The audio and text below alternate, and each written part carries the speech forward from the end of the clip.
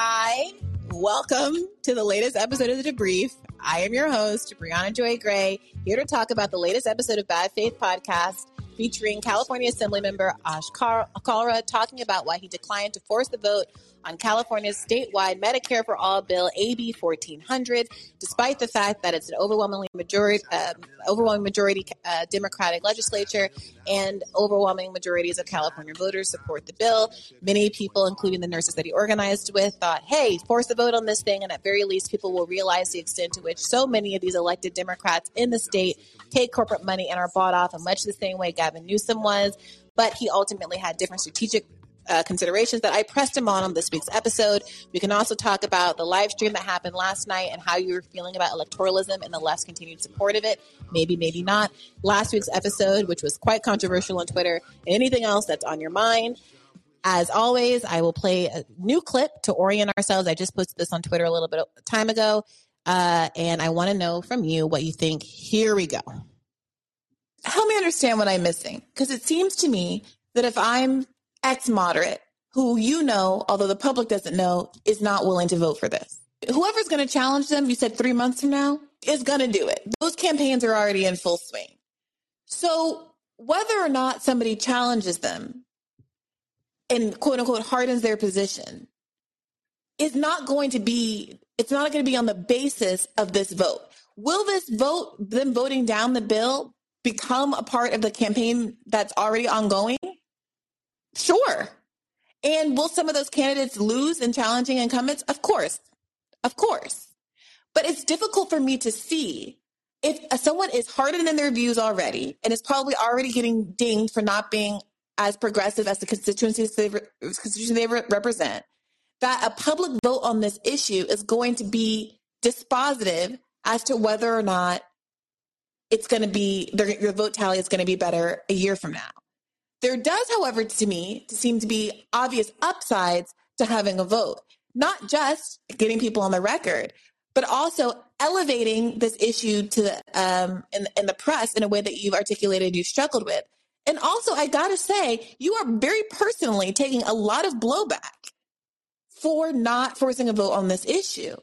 And your kind of credibility is also implicated in all of this. And it's difficult for me to understand, you know, why those factors are militating in favor of going ahead and having the vote. Unless you have specific members in mind who have basically said to you, if you force a vote for me this year, I'm 100% not going to vote with you next year. And you have confidence that there is any real chance that they're not just bluffing about voting for you next year. I don't see how it makes a difference. And I also will be very, very skeptical of anybody who's telling you behind closed doors, yeah, totes, not this year, but the next year, because the financing, timing, yada, yada, whatever, you know? Yeah. So two things. One is I absolutely knew that, you know, the way I'm putting it is I'm protecting the policy at my own political peril. I know that I was going to get the brunt of the blowback. And that was without a doubt. And I'm okay. That's, you know, I was okay with that. Not everyone that was not voting for it is hardened in their position. And I know this because there are other issues that have come up over the last few years on progressive legislation, whether it be environmental, whether it be labor rights, whether it be immigration issues, where people have changed from year over year from not voting to a yes position. And so that's where, from experience, I know that it is possible, even on tough issues, even on tough votes. But these are corporate candidates. These are candidates that take corporate money. But I'm not talking about the ones. But everybody does in California, apparently. Yeah. And so almost everyone does. So the reality is I have seen that change of heart, and not even change of heart. I've seen a change of a vote from a not voting to a yes position because of a couple factors, because you can get the vote count up and because you have more of an opportunity to engage. And that was my calculation. All right. That was his calculation. What do you make of it, Clifford? Hey, Bree. Hey, Clifford. How goes it? What do you make of all of this? Well, I mean, I've called in a couple of times, and I always kind of say the same thing. And but I watched that episode and I watched the live stream last night. And one thing, just while it's stuck in my head, because I'll lose track if I don't say it, but I really I I watched the whole thing. You know, I really liked seeing the people who I saw, and I agreed with everyone's ideas and everything like that. Marianne Williamson made a comment early on that I just it was about like women's suffrage movement, and I thought that it was a good comment, but it was in answer to something about electoralism, and I was thinking that was a little ironic to use that as an example, because it wasn't really electoralism that led to the success of the women's suffrage movement, and I thought that it was, you know, and I just can see all these historic examples where elaborate on that, would you please, for those who don't know? Oh, sure, yeah. So, like, well, I'm more familiar with the women's suffrage movement in Great Britain, to be honest. So I will admit my ignorance, but it's kind of like a hallmark campaign of strife and like a movement of like incredibly brave women who like gave up their liberties at times and engaged in actions that they were labeled terrorists. They were labeled all these things. A lot of it was disruption and was civil disruption, and it gets kind of co-opted by like some violent, episodes. But I just use that, and I'm sorry that I don't know more specifics. No, it's okay. I just thought you were alluding to. I know during the Force the Vote, several folks. I remember the boys over at the Vanguard. Sorry, they're adults. The men over at the Vanguard making the argument that. The vote was forced and failed several times on women's suffrage. Sure. And that was an example of how these kind of things work. Yeah. But yeah, no, I'm with you. And I think I pushed back. It came up later in the episode, and Katie actually pushed back against that. And I think both Katie and I were a little frustrated because that, you know, your ancestors have fought and struggled and died for you to have this right kind of rhetoric has been deployed and weaponized so much to make people vote blue no matter who. Right. And so even though I think we can all have respect for the sacrifices that people made before us, it is not really dispositive when it comes to whether or not one should vote for any given candidate. And I think why I wanted to be there last night was to ask people why they were different than the people that have already been elected and which have caused there to be so many disaffected folks on the left today. Yeah. And as always, I really enjoyed your contribution, and I really look to you when I am forming my own opinions. I just always appreciate your insight, and it's always invaluable to me just to think about an issue. And in light of that, and you made some comments recently about how you said you were a fan of Russell Brand, or you expressed a wish to have him on your show, or you be on his show. And I would be so thrilled to see that. But he's definitely come out and said, electoralism will not work, and I was just wondering maybe because I just keep looking around at all these things I want to move on, and I see historic precedent, and I see the depths at which institutions have had to be overcome by all these crazy methods. And I honestly, I'm struggling to find a lot of ways in which electoralism has been the thing that the goalpost, the thing that can be moved easily. And especially now how entrenched things are. And, just all those quotes, every Chris Hedges thing, Yeah. And I see you kind of getting just almost exacerbated exasperated by this line of questioning, which I thought, as always, you do a great job with this hang up in the electoral thing. And I just think our left is kind of this weird capitulating left that you as the benchmark for me anyways of where the left is at. And I know that's probably a lot to put on you, and you're just you always say, you're always just figuring this stuff out. But I really I should be a lib. Do you know what I mean? Yeah. In any world that made sense, where I am politically should be so basic. I'm a capital B basic bitch at the end of the day. Do you know what I mean? Yeah. And part of what is so frustrating to me, are you guys getting a lot of echo, or is it just me? Oh, sorry. No, it might not be your fault. I just feel like I need more carpets in my new apartment or something. It could be on my end. But anyway, I just feel like it boggles my mind that, people say, oh, you're relatively affluent. You don't know the feelings of people on the ground. Da, da, da, da. And I'm like, totally. So why am I willing to be here Why is someone like me who has such relative privilege in the world willing to, why do I get it and so many people don't? I feel like I should be very much center. I wish I were center right. I wish where I was center right. And it really frustrates me that so often I feel like the radical in the room.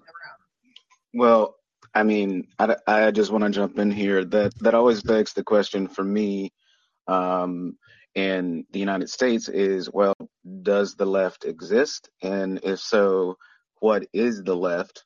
And I think, there's a dialogue between more left-leaning elected officials on the federal level and otherwise, and what I think is more of the true left that lies mostly outside of electoral politics that really hasn't been pushing issues like this as a priority to some degree, not in an organized way. Let me introduce you. Also, I think there's definitely feedback. I can hear myself. Do you have earphones? Maybe you could put in while we're doing this. That might help so that you don't have to mute every time that I speak. But let me introduce you to the audience. I'm so glad to be joined by Dr. Daniel Lee, who is running for Congress in the great state of California. He participated in our live stream last night, and I think responded really compellingly to the line of questioning that I put to him. Everyone, we divided up candidates, so not everyone got the kind of questions that I wanted to answer, but I found myself really wanting to ask you more and talk to you more. So to the extent that people have skepticism about electoral politics, please tell the audience why you've chosen to run and how, what you would say to people who are skeptical that you or any number of candidates aren't going to be any different, aren't going to behave any differently than even Ash Kalra, who up until he didn't force the vote on this issue was a champion of the AB 1400. But ultimately, according to what he said in the episode, ended up deciding that he might have another bite of the apple if just a few more people got elected next year, and that he didn't want to call out any of the people who are willing to vote down this bill despite its popularity. How should people understand your run and why you would behave any differently in one of these kinds of scenarios that elected officials are always presented with? Sure, and I really appreciate that question because I'm a highly skeptical, sometimes cynical person. But I keep myself moving forward because I know, because of the state of politics in the United States in particular, and to some degree around the world, if those of us who think we can maintain our moral center and our empathy and our compassion don't run, things are just going to get darker and darker. But I'll answer your question by saying, when I first ran for city council in my small city in Culver City, California, and I won. The first time I lost, the second time I won. I went through a whole lot of debate in my mind because my background is, I was very involved in Occupy here in Los Angeles, visited DC, New York, and Chicago. Been arrested at some Black Lives Matter protest. My biggest push in the last decade has been with Move to amend the Constitution and say corporations are not people and money is not free speech. But now we're talking more about rewriting the Constitution. And I wondered, after being elected, what part of that I needed to leave behind. And then, I started observing current elected officials in their transition from when they might have been community organizers or activists, and then when they became elected officials, and I decided none of it. Like, I think to some degree, there's this professionalism that happens both for activists and organizers, but much more pointedly for elected officials who used to be activists or organizers, and they believe they have to behave in a certain way. And I think part of the issue with Ash Kalra, which I'll mention, and then I'll get back to answering the rest of your question, is this belief among Democrats that the best way to convince somebody of your position is just to be really nice all the time and to, show them the facts and, I don't want to offend anybody. And it's like, well, that's how stuff doesn't get done. If you look at the history of this country, and you were, talking about that when I first came on, things happen when people fuck shit up. Mm-hmm. Things happen when the established order is disturbed. And people are like, okay, how do we fix this? How do we get back to calm? It's like, well, that was calm for some people. And that's the history of this country. It was calm for some people. It was calm for white men, then it was calm for white and black men, and it was calm for straight white and black men, and then it was white women, and on and on. And I think it's it's about time that we had like a real reckoning that really can't be held down by the growing police state, and I think it's up to us to really push that. But Daniel, this is the question. This is what is so confusing to people, because folks have deja vu. I think that there were these moments where people like Cori Bush, activist, right? I remember seeing Rashida Tlaib getting dragged out of some event that she had been protesting by the cops, and thinking, wow, like this woman's the real deal. Love her. We've seen now, we had the narrative, which some people now are pushing back on, about AOC being a bartender. Like, we've seen this kind of working class hero narrative. We've seen this idea of an outsider narrative. We've seen it. And we were all excited, and we all gave money, and we all campaigned, and we all knocked doors, and we all invested.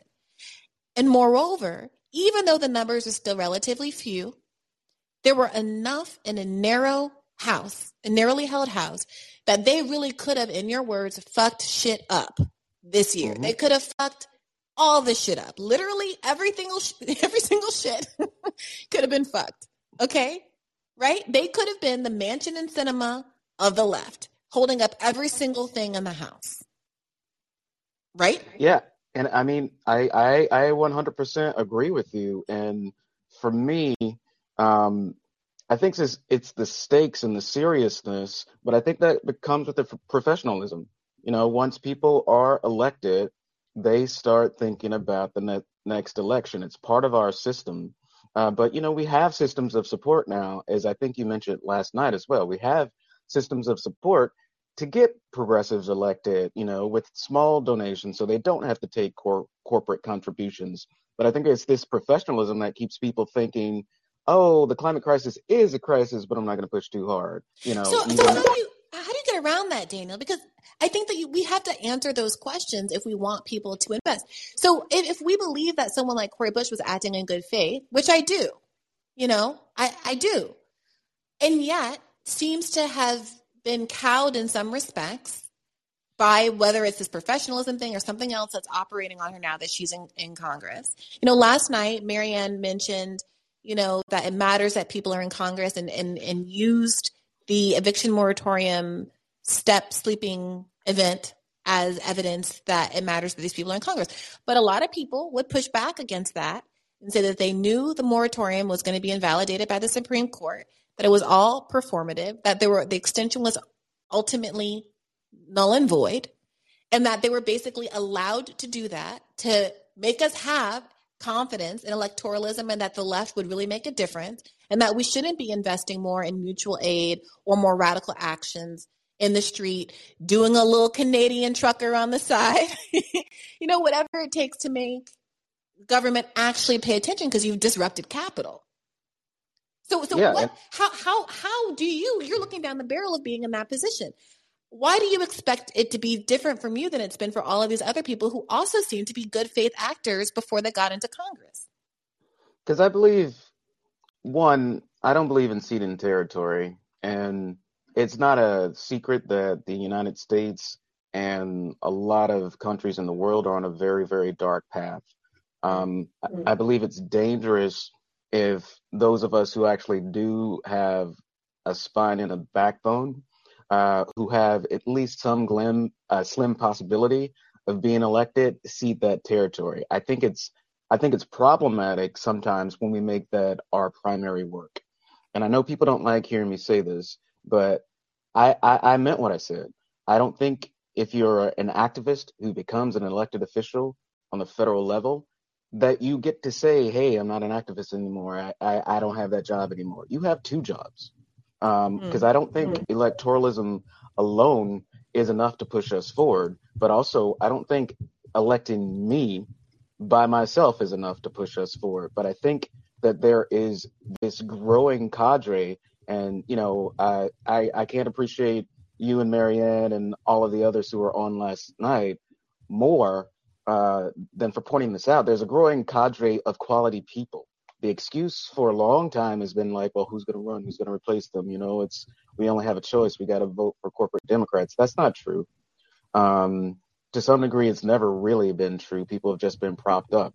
And, right now there's a huge wave of progressives who are younger, who are shinier, who have better publicists, who are being elected, who might even be saying some of the same things I'm saying right now.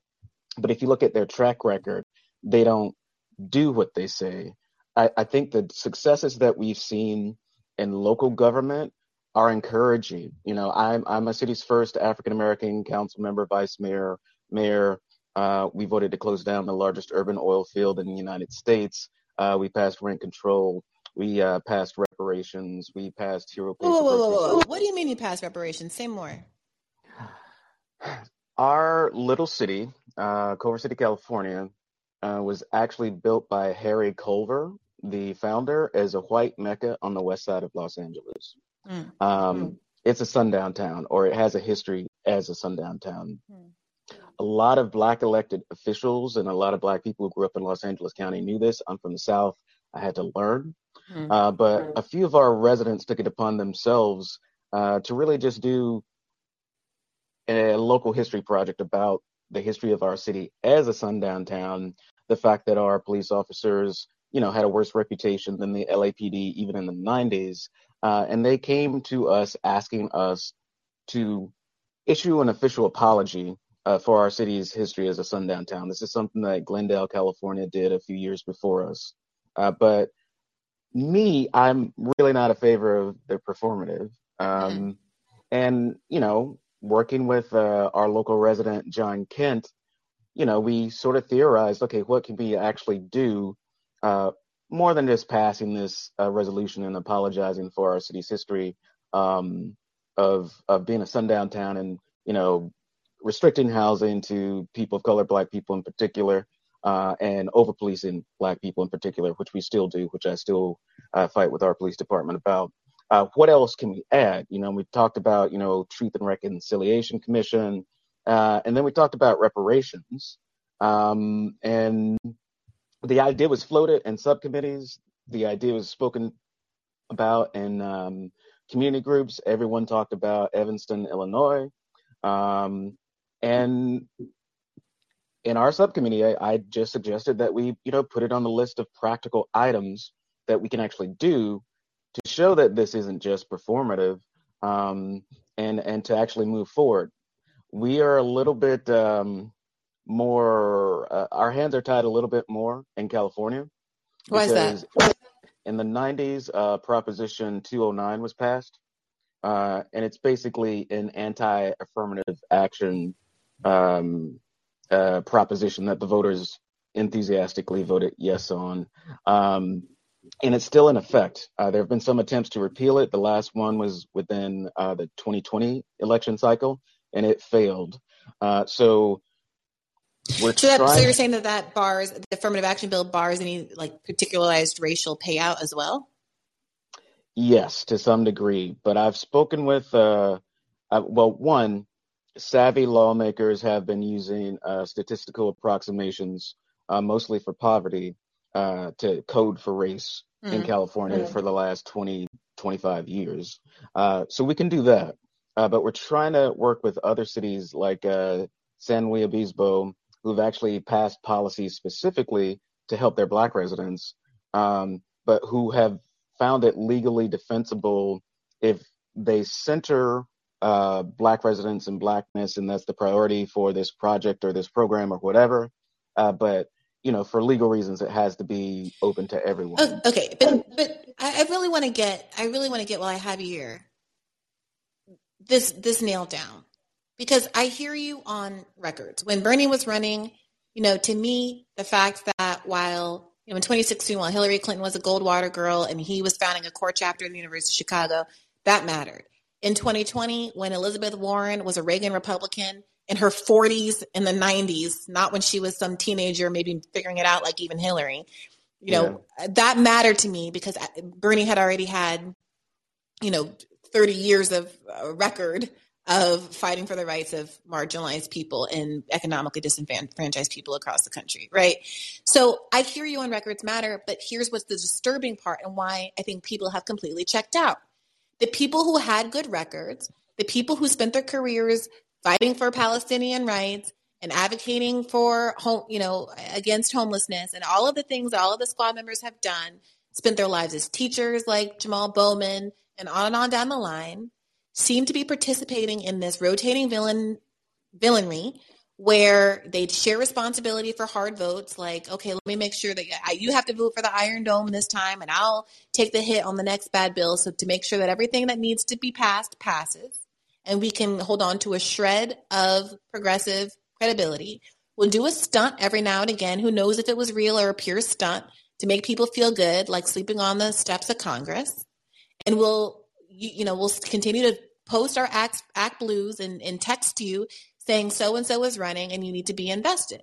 And because the people that we already did this for were good people, just, had good records and still managed to disappoint us, because we had this narrow margin in the House that really exposed the extent to which they weren't willing to fight. It would be a different thing if we had an enormously, overwhelmingly Democratic majority in the House, and them performatively not voting for bills wouldn't have mattered. In fact, I think if we had huge Democratic majorities, we would have seen the squad members never vote for anything bad because they could do that and still the thing would pass.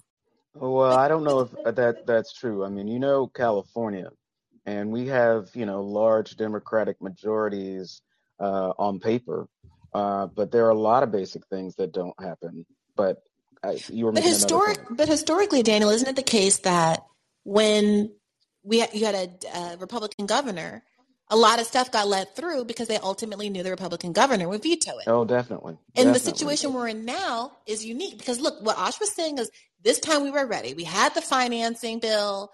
We had the policy bill. We have the Democratic majorities. The polls are on our side. We're in the middle of a goddamn pandemic. People are dying. Let's go. But, oops, actually, there is a Democratic governor who has represented that he is for this thing, and this is going to be sticky, so it's got to be killed. That's the perspective of people who are frustrated with Osh right now. That this was an opportunity to really expose how out of step California's electeds are with Californians. And we will not see that because a vote was never pressed. Well, yeah. I mean, if you're a California voter, it is not a secret that the California electorate is well to the left of almost all of our representatives. It's why we hear about things like single-payer healthcare, alternatives to incarceration, and the like, and mobile crisis response, which we move forward with in my city, and the like during election seasons. And it's more of the same without. I would say that there's a direct parallel between what is happening in California and what is happening on the federal level. Mm-hmm. There are a number of people that I agree need to be called out. People we love and people that, we think should be replaced. Like the synonym for civility in my brain is just suppression.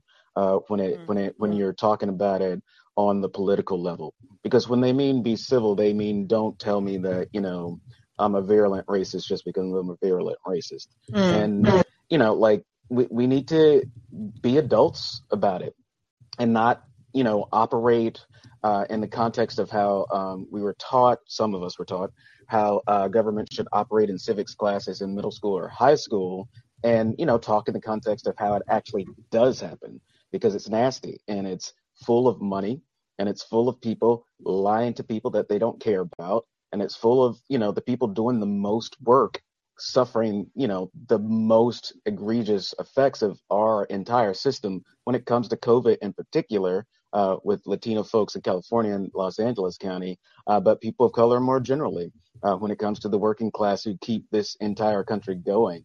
$15 an hour is an insult.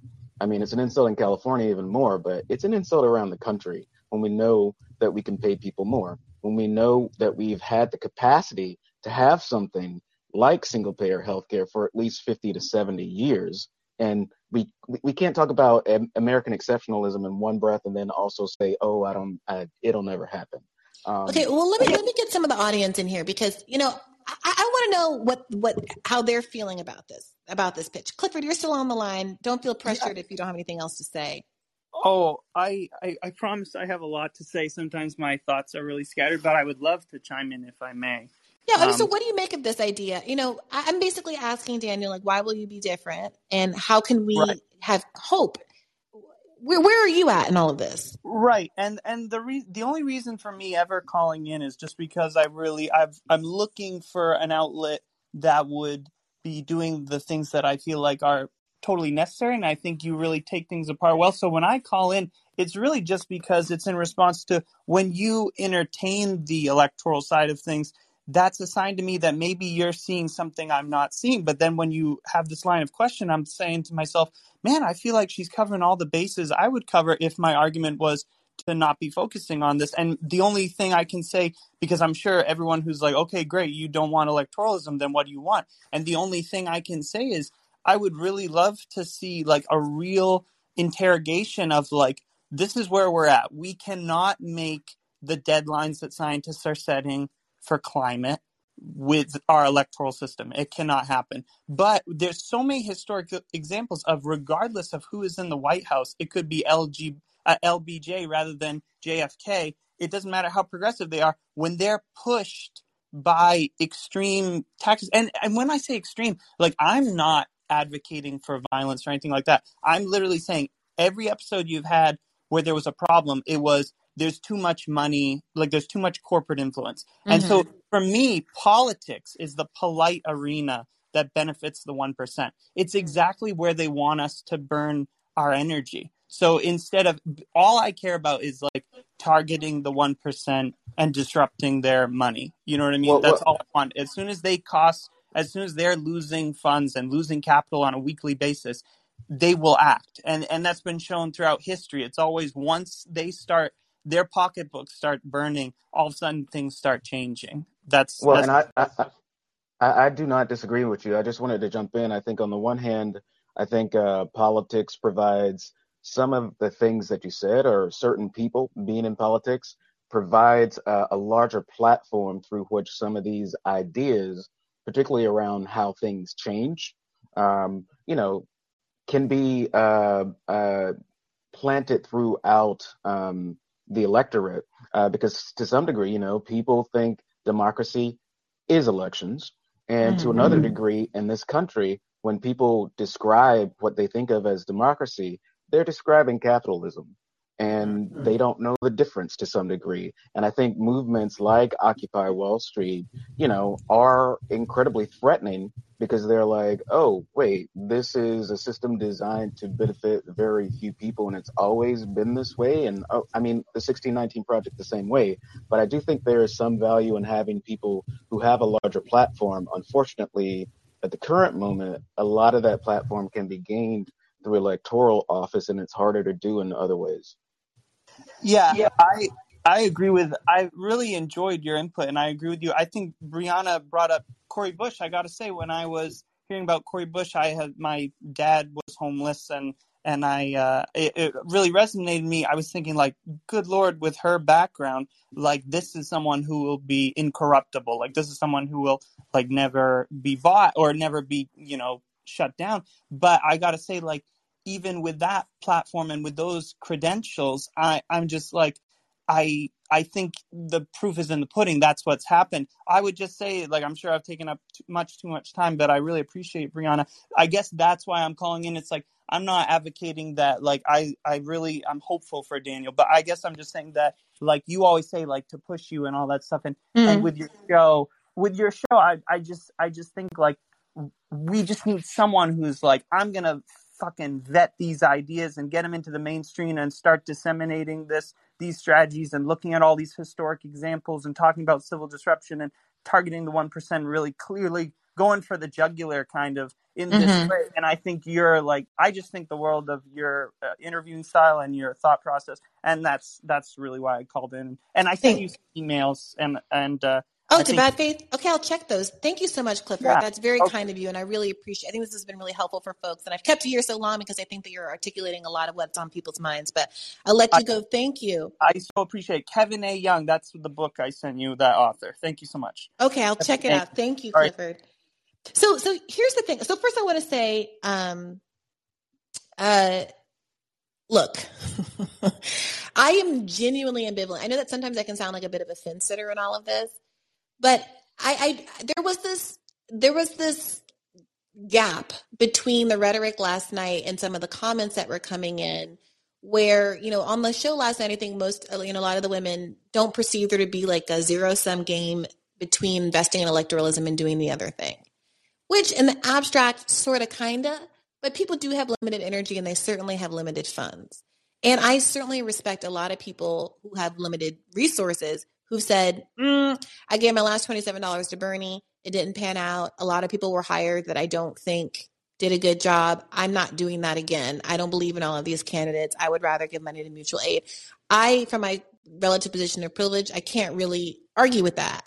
I feel very uncomfortable asking anybody to give money to anything, especially since all the vetting in the world can't guarantee anything.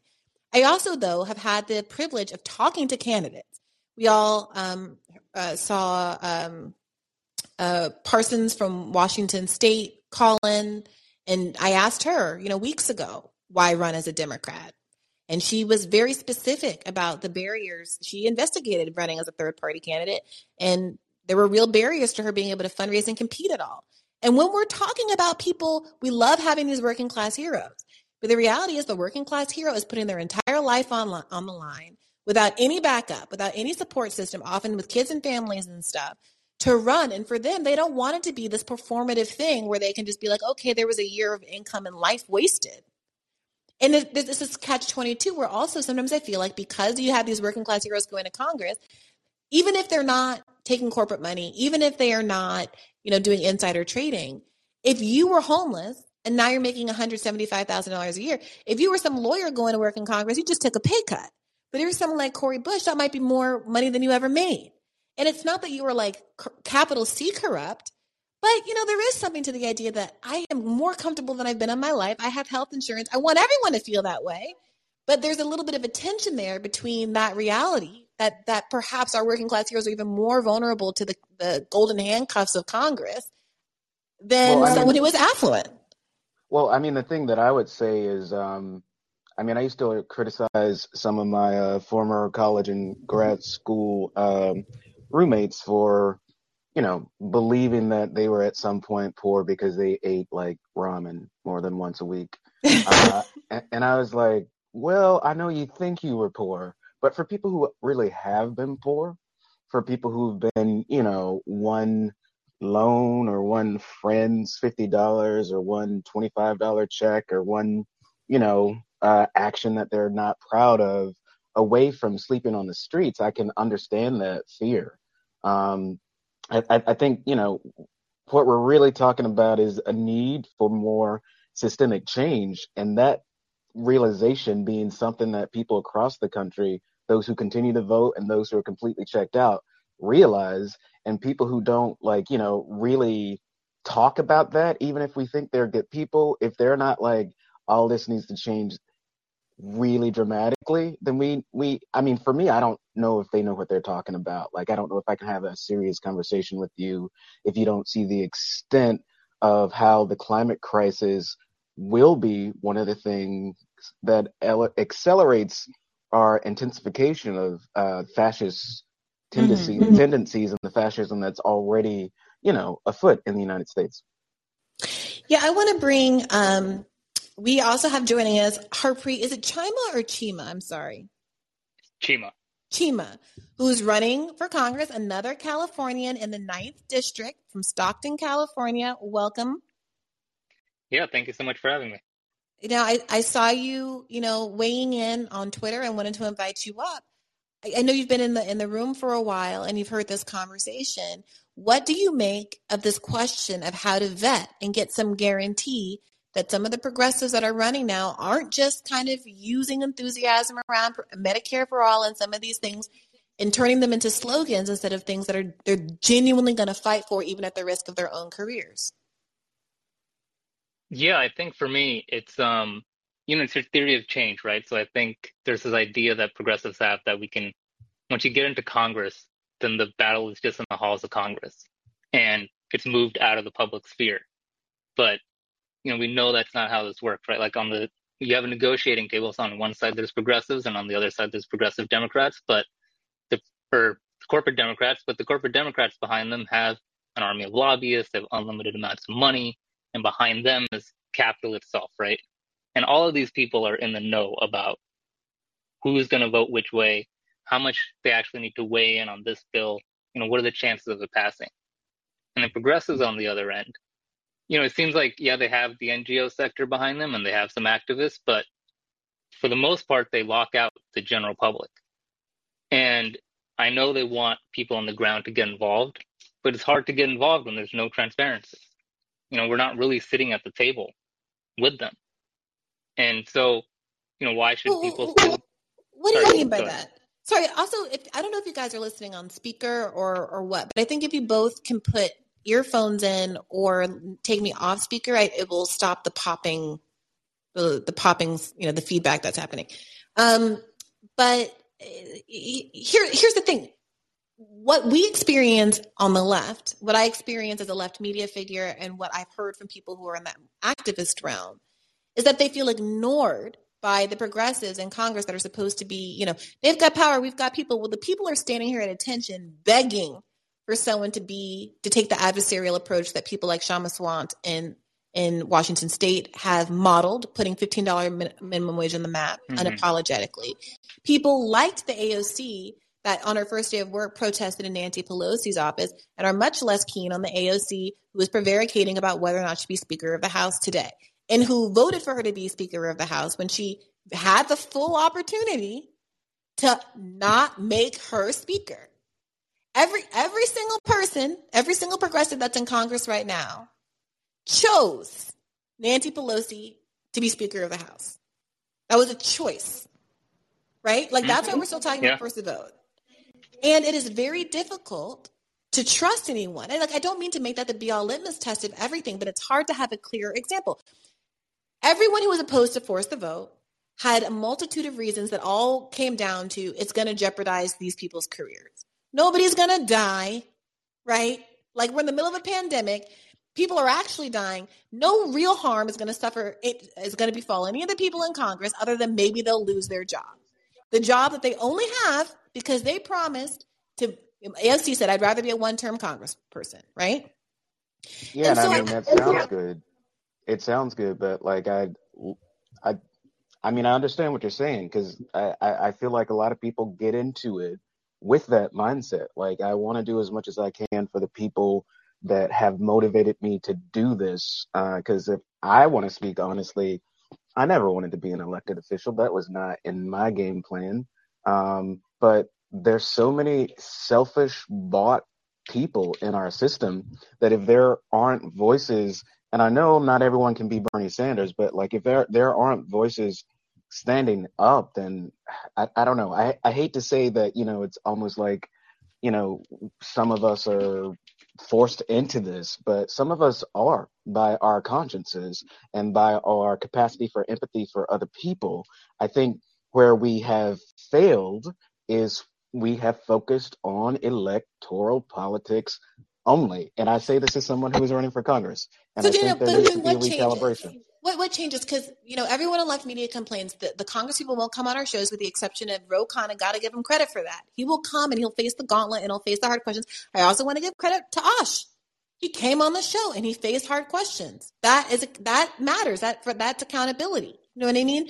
But there is not AOC with all of her platform. And I don't mean to always focus things on AOC, because I do think it's unfair that she gets more focus than some other people that are doing the exact same thing as her, Pramila Jayapal, all these other people who are, But AOC has the biggest social media following and the biggest ability to say something and have an impact. If someone like AOC had partnered with the Medicare for All marches, lent her resources to it, sat and done a Vogue interview instead of going to the Met Ball, or both, I did an interview at the Met Ball about advocacy for Medicare for all, any other issue, then I think people would not be so hostile to her right now on the left. There could be a relationship. The same way that she partnered with the Sunrise Movement.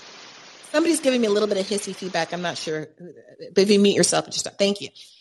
Partner with the Sunrise Movement to, on the first day to do that protest in Nancy Pelosi's office. She could be partnering all over the place. But what has happened is, what it feels like, is that their partnerships with these movement organizations have had the effect of liberalizing, moving to the right, the movements that were once radical. So now, I don't know, Sunrise endorsed Biden. Why?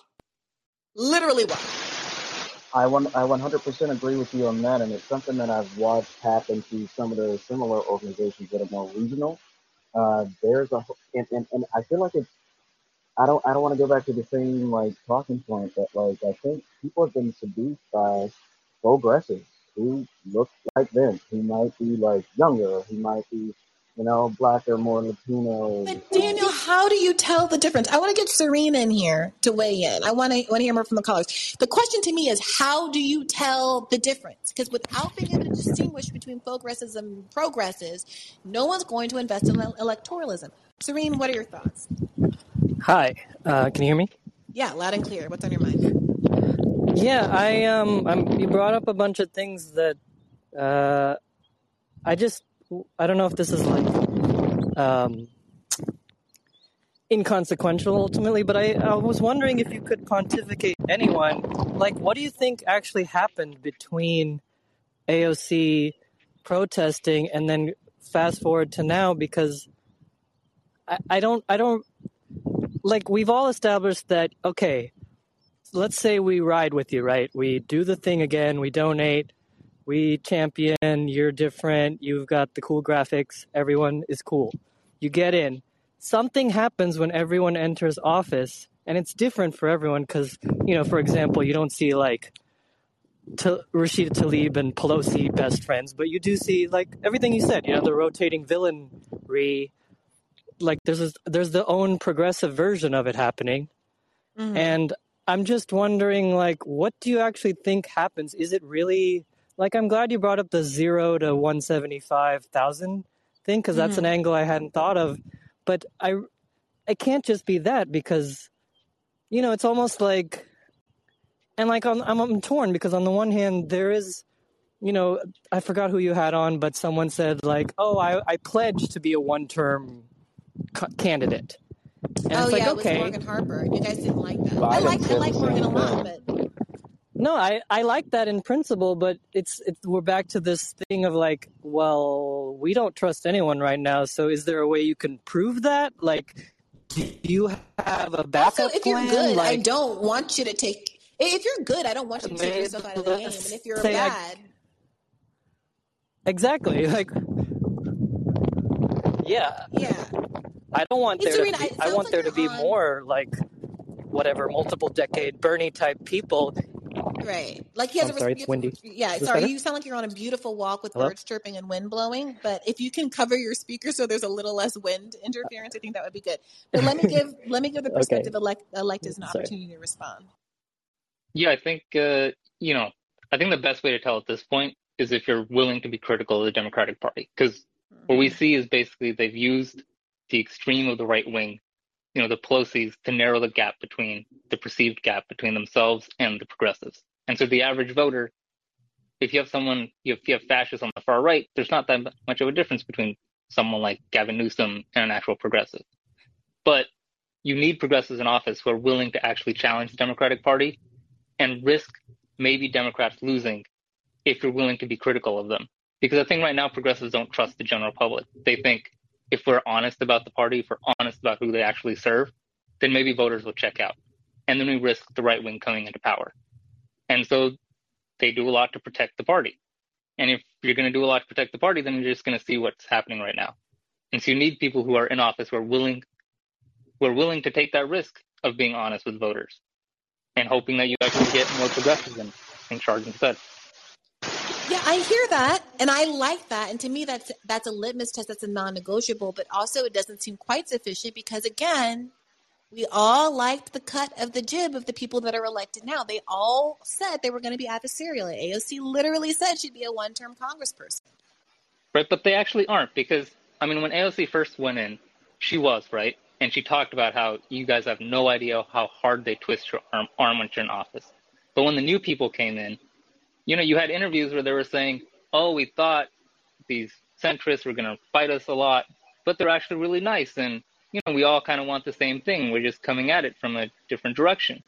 And so I think what's happened is once you get into office, the people there do a really good job of, wrapping their arms around you and bringing you into the fold. And the only way to combat that is to be like Bernie Sanders, right? No one wants to, it's hard to be like Bernie, the guy who was a loser in Congress or a loner in Congress for so long, right? Never invited to parties. No one really hung out with him. That's hard. It's hard to do that. And I Bernie think says, the real reason I don't call you on your birthday is because you never invited me to the birthday party. yeah, I mean, but it's hard to maintain that, right? And I think a lot of people get into Congress, they give in to that kind of social pressure. And so people on TYT have talked about how they really like that they're not based in Washington, because once you have conversations with people, once you talk to them, it's really hard to be openly critical of them. It's really hard to challenge them in public because they're your acquaintances, your friends. You see each other really often. But go ahead, Daniel. Yeah, I just wanted to say this real quickly because I think it's an insidious thing. I often talk about the California of everyone's imagination and the real California, and specifically the real Los Angeles County where there is, epidemic income inequality. It's like, you're going back in time to the Gilded Age. But what I really should be talking about is the Democratic Party of people's imagination and the Democratic Party of reality, because that's what we're talking about. And to some degree, I feel like it's not a personal thing. Like, I think our American society has really, really designed us to either find personal fault or, personal privilege or power.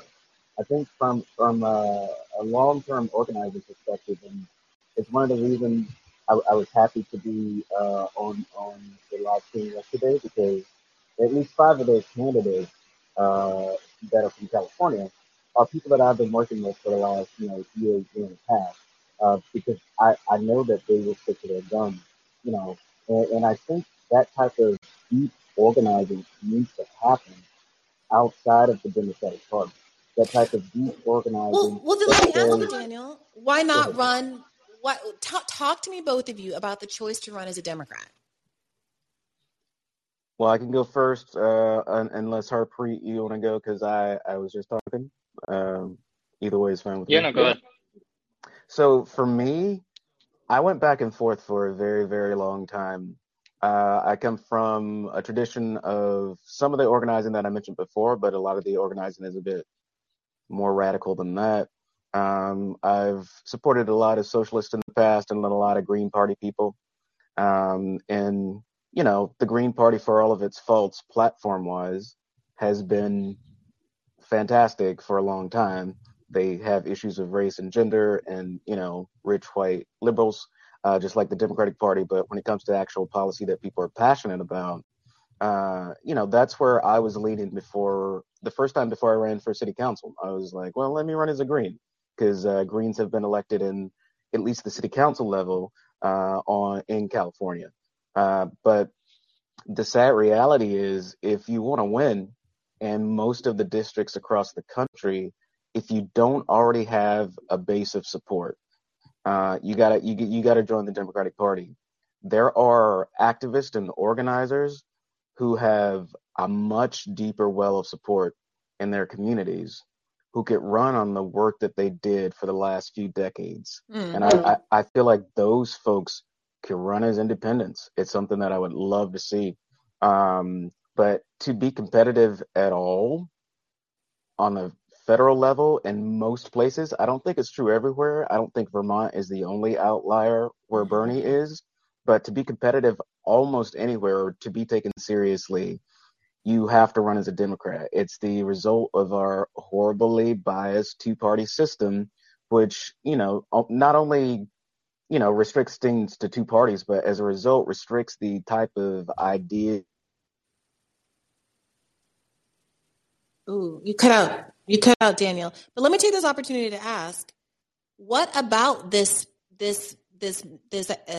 strategy? Many people wanted this from Bernie of going ahead and running as a Democrat, as he did in 2016 and 2020.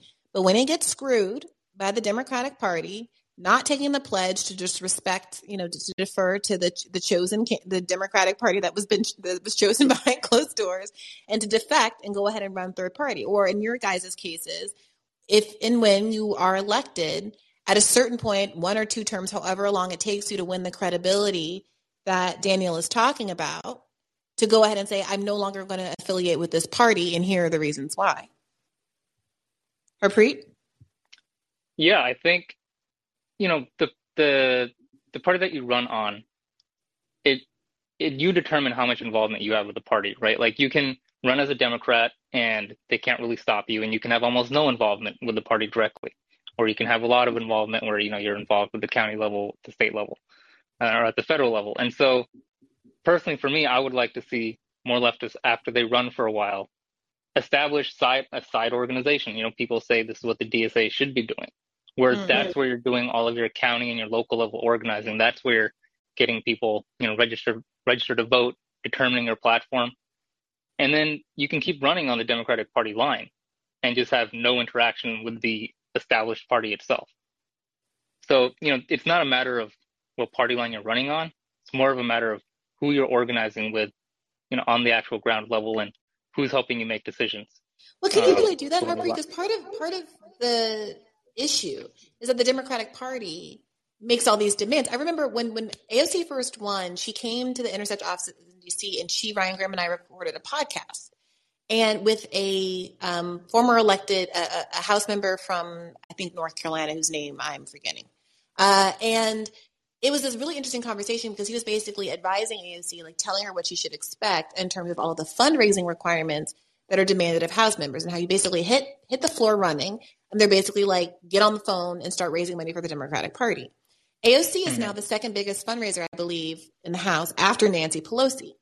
It doesn't seem to be giving her a lot in the way of power, because she still seems pretty cowed by Nancy Pelosi. In fact, some people have opined that because she makes so much money for the Democratic Party, that she's basically negotiated a deal with the devil where she might be in line for leadership if she just keeps her mouth closed and keeps raising money for a little bit of time. And we'll see what the end result of that kind of a Faustian bargain actually is. I can't prove that. That's not journalistic fact. That's just, I'm spreading fake news right now. But that is conjecture that some people have. Does she actually make the required donations to the party? Because I think there are progressives who, at least before, were not making those required donations. Well, yes, with the scandal, what was it, a couple of months ago now, was that she had given all of this money to Blue Dog Democrats. It went into a pool, and it got disseminated to all of these people who are, aggressively attacking progressives all the time. The Claire McCaskills of the world got donations from people who thought they were giving to an AOC type. Yeah, well, listen, if you're lucky enough to win and you do something like that, or the party asks you to do something like that, that's an opportunity for you to expose to the public how the party is actually run. Like the Intercept a while ago released this report that was basically saying the way committee seats work, or whoever gets to chair it, is determined by how much you fundraise. That's something that every progressive should be talking a lot about. But, and yet, Harpreet, I know. And AOC gets to go on TV. AOC isn't me. Bernie gets to go on TV. They aren't us who are like sidelined to YouTube land and blacklisted by people like Joyanne Reid. They ultimately pull numbers and viewers, so they still get to go on TV. And yet I'm not seeing them say any of this shit. I'm not even seeing them really saying the words Medicare for all anymore. Listen, I think at this point, it really does just come down to the fear of the right.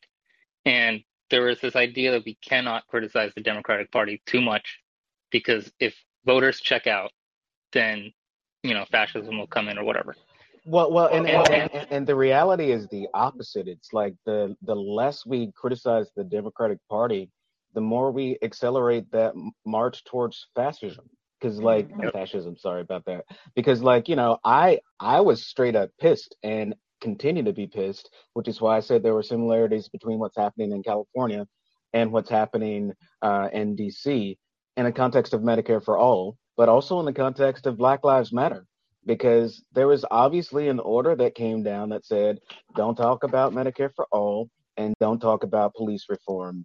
And it's not like people aren't, still going bankrupt, trying to get health care. And it's not like people who are Black, who are brown, who are indigenous, but a hell of a lot of Black people aren't still getting shot by law enforcement, without more than a 0.1% chance of any type of justice being served. Yeah, and listen, you had AOC saying we got to vote for the DNC chair, right, Jamie Harrison, when he was still running for Senate, because we need that Senate majority. And if you're out there advocating for people like Jamie Harrison to get in the Senate because you think if they get in, you can somehow pass progressive legislation just because they're also Democrats, then that's when you run into the situation, right, where you have progressives advocating for corporate Democrats because they think it's, a part of the greater mission. But for average voters, they're not, it's not super clear to them, that distinction between a Jamie Harrison Democrat and an AOC Democrat. And how could it be clear to them when the AOC Democrats aren't saying anything? I want to somebody who's back in the queue, James, tweeted that his issue is the environment, and you guys are in California where everybody's crunchy and green and says that they care about these sorts of things. But he referenced them as the guy who's leading the Democratic Party. I assume he's talking about Cedric Richmond out of Louisiana, who's like Biden's senior advisor in a coal takes more money from the oil and gas industry than anybody else in Congress, has the 7th most polluted air tracts in this district than anyone else, and is in the pocket of big coal. We have Steve Ricchetti, who's literally a former coal lobbyist, senior Biden advisor. Maybe that's who he was talking about. I don't know. They're all coal advisors. They're all big coal guys. Biden's surrounded by big coal. That is not anywhere as a part of the conversation. Instead, when there was a mild criticism of Cedric Richmond, it was, oh my God, how dare you criticize a Black man in Biden's administration? Well, I mean, go ahead. Well, I was going to say that's sort of what we need, because one of the other things that I bring up a lot is California and the California legislature on the state level is in a much better place 20 years ago.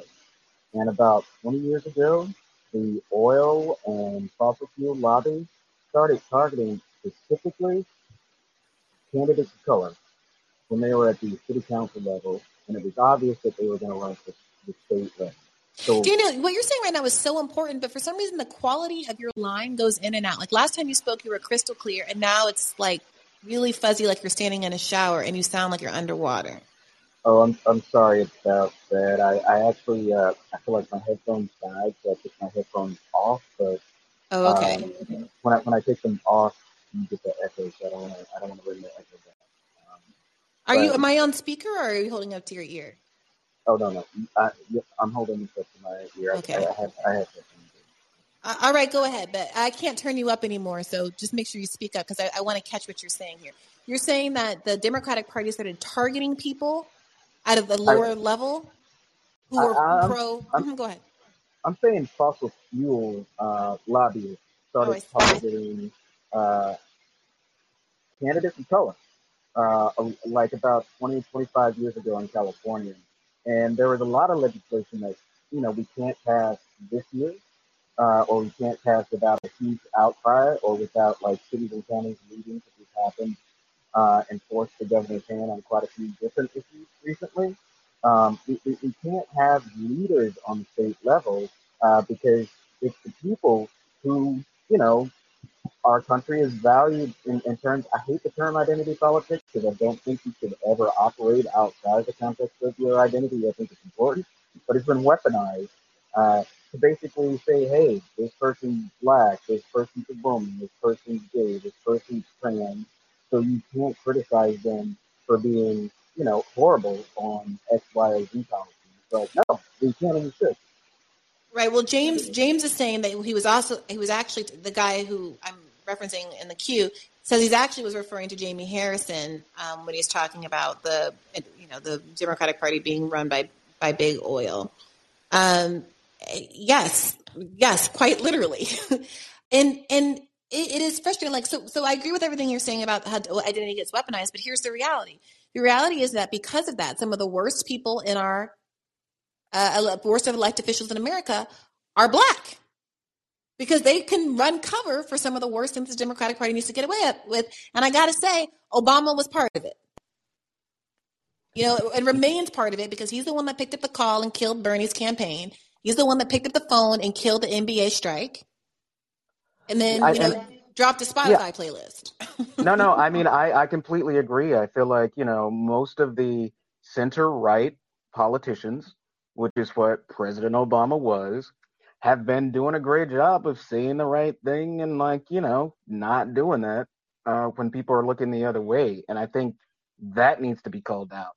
I think, the Obama legacy actually is something that would be very useful to be called out on a regular basis. So I think we're all in agreement in kind of identifying the problems. I want us to get back a little solution oriented, but I also I know there's a long queue and we haven't been taking many questions. So Cynthia, speak your truth. What's on your mind? Hi, can everybody hear me? Yes, loud and clear. Interesting that you talk about solution-oriented because that's exactly what I'm trying to think of right now. Excellent. I was so taken by Clifford bringing up the whole women's suffrage movement because that's exactly what I was thinking about when Marianne brought it up last night. I got to see that little snippet, and I just keep... And forgive me, I kind of identify as like a bimbo socialist. Like I'm very new to politics, so I don't necessarily either remember what I learned from Schoolhouse Rock or know how legislation, works and gets passed and like where we are in terms of a lot of legislation going on right now. But like, I just kind of feel like this whole thing feels like a toxic ass relationship that you have with a boyfriend and you keep coming back to him, hoping that will be different. And like, I don't know, like, I'm not completely anti-electoralism. And these gentlemen seem really great. And I think that they have the right, ideas and that their hearts are in the right place. But it's like, and so I think that we should continue to, campaign for these folks and show up for these folks and try and get them elected. Like, I think that that can be a concurrent project. But I also am just like reflecting at like, let's look at the history. How has this changed? Like corporate money in politics and greed in politics. It's like, well, this kind of seems to be a theme that never seems to end. And if we're reflecting back on, the past how many hundreds of years of history, when has actual progress happened and how has that happened? Women's suffrage movement, civil rights movement, labor movement, all of these things that happened because it was like people organizing, not the people who we elected in power actually and again, this is where the bimbo, socialism comes in, because I'm like, I haven't read the specifics of the history of like. No, Cynthia, don't discount yourself. Let's put the question to the prospective electeds. Like, have you made an effort? Can you describe what, if any, efforts you have made to form the kind of relationships with community members, with the people in your district that would enable you to have the kind of people power that's necessary to make real change? Yeah, you have to be honest with voters, right? And so one thing that is often left out of these conversations about, getting the right people into office is you can get all the well-meaning legislators into office that don't take money from lobbyists, that, is on your side.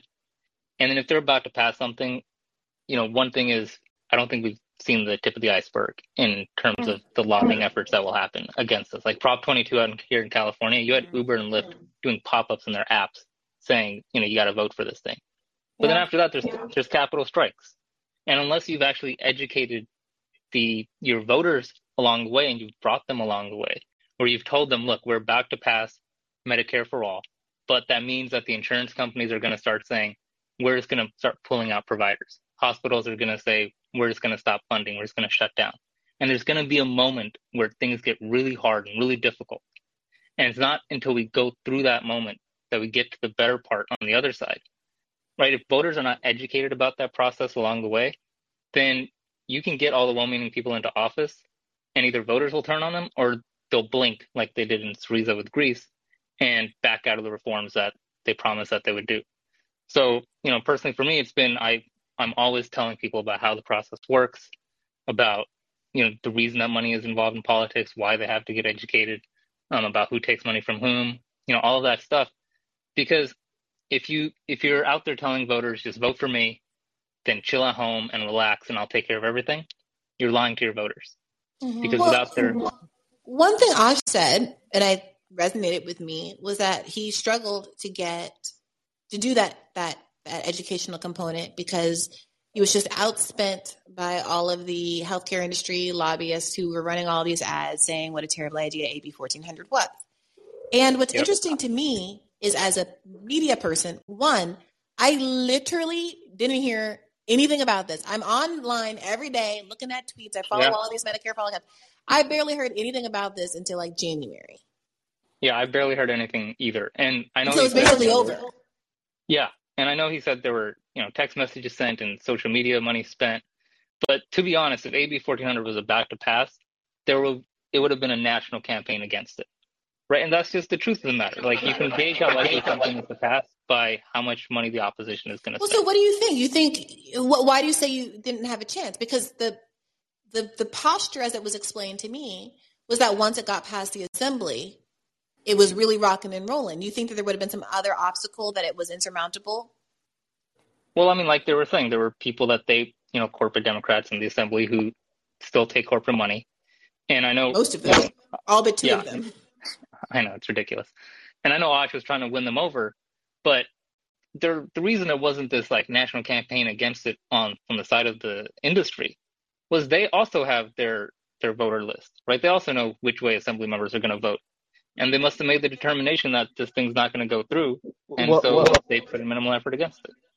Well, the thing that I would add too, and I think the reason that there wasn't a national campaign against it is there wasn't a statewide campaign for it. Like I've been working with, like single payer advocates who've been pushing the legislation, in particular, people who are aligned with the California Nurses Association, and then others who are more in favor of pressuring the governor. And can you hear me? Mm-hmm. Okay, my headphones are dying. I'm sorry about that. But there wasn't a real effort to get it done.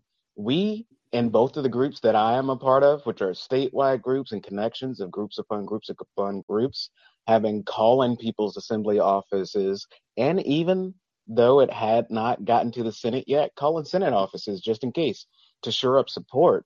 But we've been doing that by ourselves. Ash is the only person, to his credit, though I think he made the wrong move, he's the only person that's been out there. Every other co-sponsor signed on, did like a live stream, and that's the last thing they did. They put no effort into getting it passed. And in the context of answering the question, for me, I think it's very important to be connected to your community, your district, and groups. And it's one of the reasons when I ran for office for city council, my intention was to run for federal office. But I thought, as someone who comes from an organizing position, that I should not run for federal office unless I can prove that I have a real connection to my community and can respond to their concerns, which is why I ran for city council. Also, I wanted to see whether or not I could stand getting a whole lot of emails and phone calls from a bunch of people I don't know. But but here's the thing, Daniel. Like, this is what I said to Ash. You are complaining, like, you're complaining. First of all, he would argue that there was a campaign against it, whether it was national, that he was facing and it was insurmountable. But my point was, I'm not saying like you have to come and ask me personally, but there's any number of media figures on the left, and you can say it's a drop in the bucket and you don't matter, but like, we have been able to make some noise about some things in the past, especially when we were united around stuff. And that he didn't go on, I didn't see him on TYT.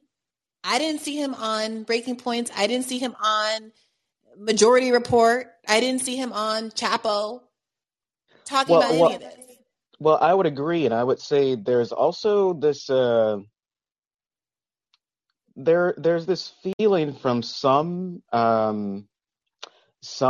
more progressive Democrats, or at least people that brand themselves as such, that eventually they're going to really be like accepted and supported by the party.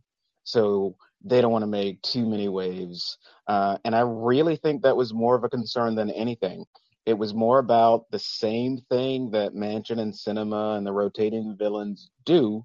It was more about like protecting the larger number of people in California who are receiving funds from insurance companies to hold up single-payer healthcare, both here in California and nationally, and that's more what it's about than Right. I need rally votes.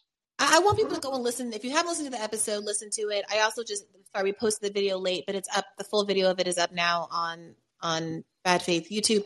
But also, Crystal Ball did a great segment on this using the same David Sirota reporting from the Daily Poster. And when you look at the numbers, when you look at the number of millions of dollars that these healthcare industry folks have given to Gavin Newsom in his personal capacity and various runs, to the Democratic Party in California, it's not like sometimes we have these conversations about corporate capture and ultimately the numbers are like, oh, $5,000, $10,000, $50,000.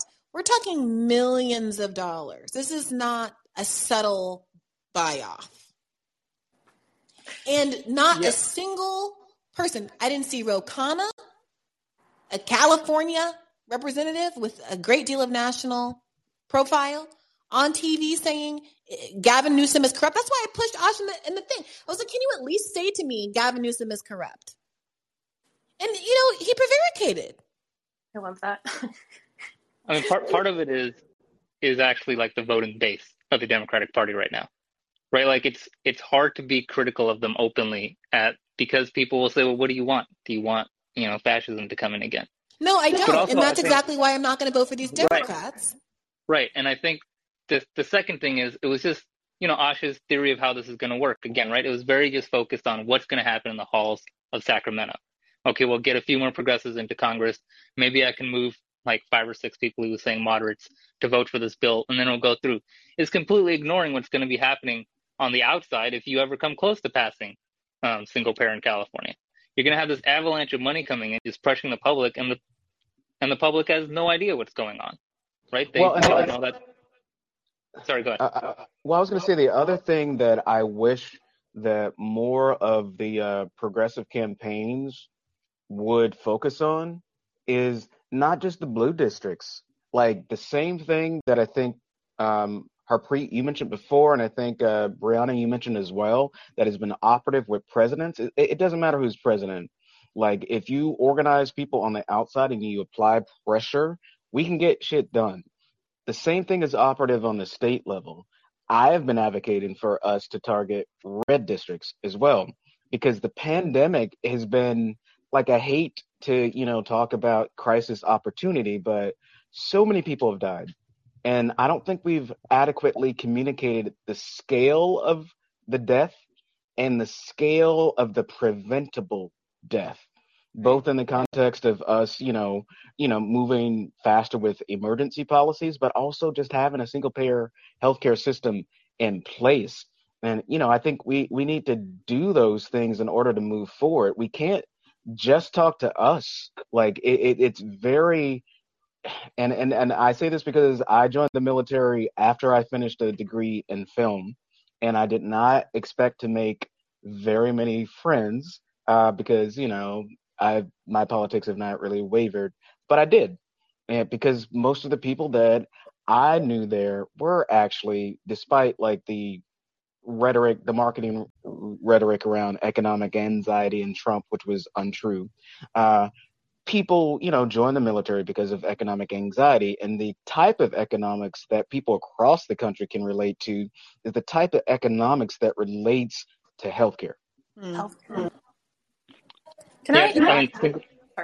Yeah, go ahead. Go ahead, Cynthia. No, I was just going to ask, because I'm just so happy that you did this episode on healthcare specifically, because I just got that like Medicare for All book, so I'm studying up, and I do feel like that is a position, economically speaking, where we can really reach out to like, the Obama Trump-esque people, or even just the plain old right folks, because this is something that definitely, hits everyone. Mm-hmm. But my question is like, where are we at federally in terms of like Medicare for All legislation or single, like what's happening right now? Like, has there been something proposed? Like, you know what I mean? Like, yeah. Stupid son of a bitch.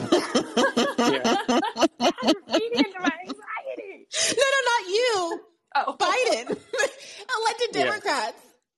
Yeah, Go ahead, guys. Well, I'm just asking, because as I said, I don't necessarily know how these things work. So where are we, schedule wise? Is there a bill that people are drafting, or what's coming up? Where are we at on the issue right now? Yep.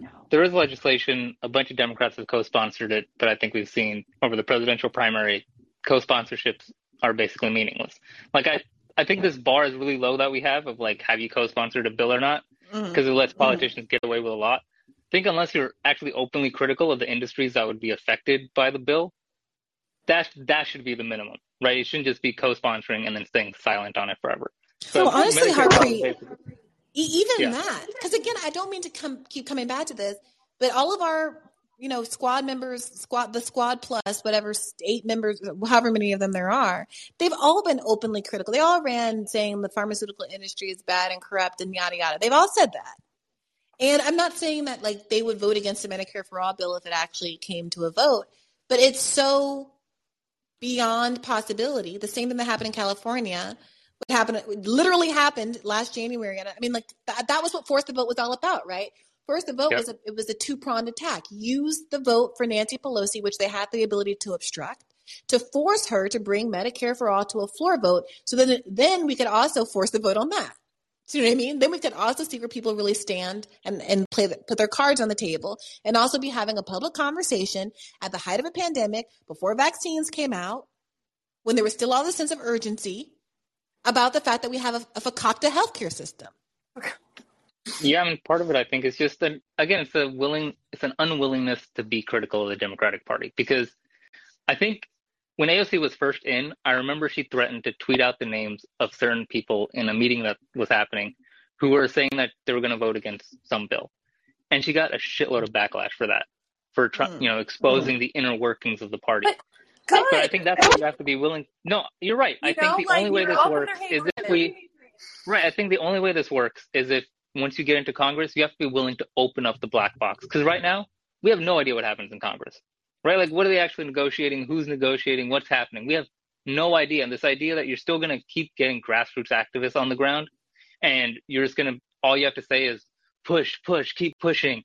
And people are going to keep spending their weekends doing stuff when they have no idea. I think it's not a smart way to go. I think if you're honest with people and you say, look, yeah, we have 4 votes for AB 1400 in, the assembly that are secure. Everyone else is against it. I think more people would be willing to join, and now you know where the Democratic Party actually stands. Voters know where it stands, and they can make it into an issue like you were trying to say. It turns into an issue that voters can actually pressure their candidates on. Instead, there's this idea, the voters can't know, the voters will get depressed, the voters might not turn out, and so let's just keep everyone in the dark, and then we'll just kind of do our own negotiating on the inside. I wholeheartedly... Sorry, just one more thing, but I guarantee you on the other side, the actual powers that we're up against, they are not in the dark about anything. And so it's just not an even playing field. I think the corporate Democrats understand it's them and it's corporate America and it's capital on their side. And progressives sit in Congress thinking, oh, it's just them and their fellow Democrats. And it's not. They need to get people in the know and on board to fight back. I wholeheartedly agree, 100%. And I love the way that you laid that down, because one of the things, and I'm not sure if this has been, I feel like it has been duplicated across the country when it comes to more local politics. I specifically though, I'm not saying. Hey, Daniel, you blanked out again. But guys, go ahead, Cynthia. Can I just say the last thing, and then you can move on to someone else? I just, again, this is sort of formulating my mind. Education. Quote Civic unquote. education. Oh, you're back, Daniel. Sorry, you cut out. Sorry, Daniel. Oh, God, I'm sorry. I apologize for this. My headphones were working yesterday, and they're not working now. But I was just saying, part of some of the best progressive campaigns in the last few years has been civic education, in the same vein as Harpreet was articulating, the type of education that it, explains how things really are. And I think voters and, even people who might not vote really respond to that, and are really energized by that because they feel like they're getting something that they weren't getting before, which is honesty. Go Yeah, ahead, Cynthia. and to that point, Oh, sorry, go ahead, Cynthia. Oh, well, I mean, I don't know how this would work, but I think that like I think it's very scattered, and you have DSA, you have like a lot of different grassroots organizations, right? But I just feel like the broad left, or the more lefties of the left, progressives who want to pass specific things like, Medicare for all, federal marijuana legalization, all of these things. Like, there has to be this just extremely proactive, concentrated effort into something where I guess what I'm thinking is like, when, let's say, this bill is being drafted, or if something's coming to the floor, that there has to be like a major movement. Like, I remember a podcast I believe you had, Brie, a while ago with Chris Hedges, which was like, when do these things actually change? When people are literally out, I mean, they're afraid. He said we need a politics of fear. Yeah. Civil rights. So it's like, I don't know how we do that, but like, I went to that sort of measly, Medicare for all kind of thing back last year. And I say measly because it was kind of depressing. I mean, it was like, I was in Chicago, and it was like maybe a little less than 100 people, and I remember just being like, where the fuck is it? Like, and I guess you guys kind of explain why, as someone like AOC and like all the, progressive folks in Congress weren't like, hey, this is when the march is happening, and here, you know what I mean? Like, and also not just show up at a march, but like, fuck this. Yeah, like, all of the elected Democrats, I'm ashamed to have to call myself a Democrat in the middle of a fucking pandemic. Before the pandemic, 68,000 people died needlessly every day from a lack of health care. And now these numbers are going through the roof. Now, I just read an article yesterday about the average bill that people are being stuck with after getting COVID and being hospitalized, something that Kamala Harris and them pledged wasn't going to happen when they were trying to get your votes. And now they're looking down the barrel of a midterm election, and they know damn well that they're not going to give you anything for that either, but they're going to guilt you and talk about your ancestors fighting and dying and all this shit for that right to try to get you to the poll again. Fuck that. Fuck the polls. Join me here at the Capitol steps or wherever we're going to be, and we're going to march on their offices. I'm a congressperson. I can get you in the building. Let's do our thing. Moreover, and here's the bit, I asked this to Osh too. Tell me who. Are you going to name names?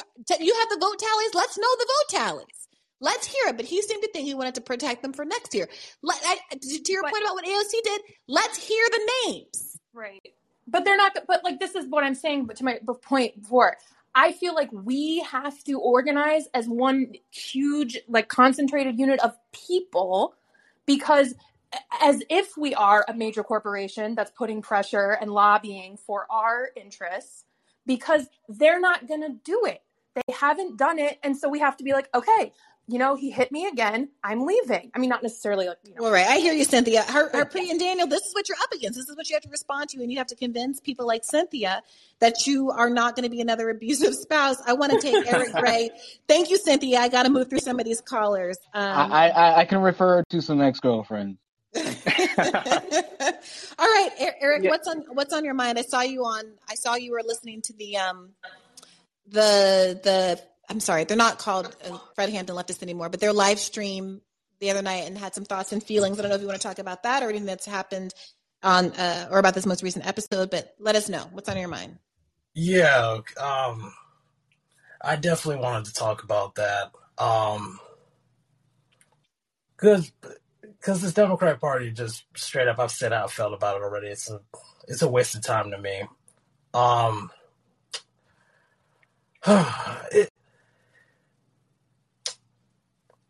I'm just like, no, we definitely need like my thing is focus on like mutual aid, direct action, all this stuff.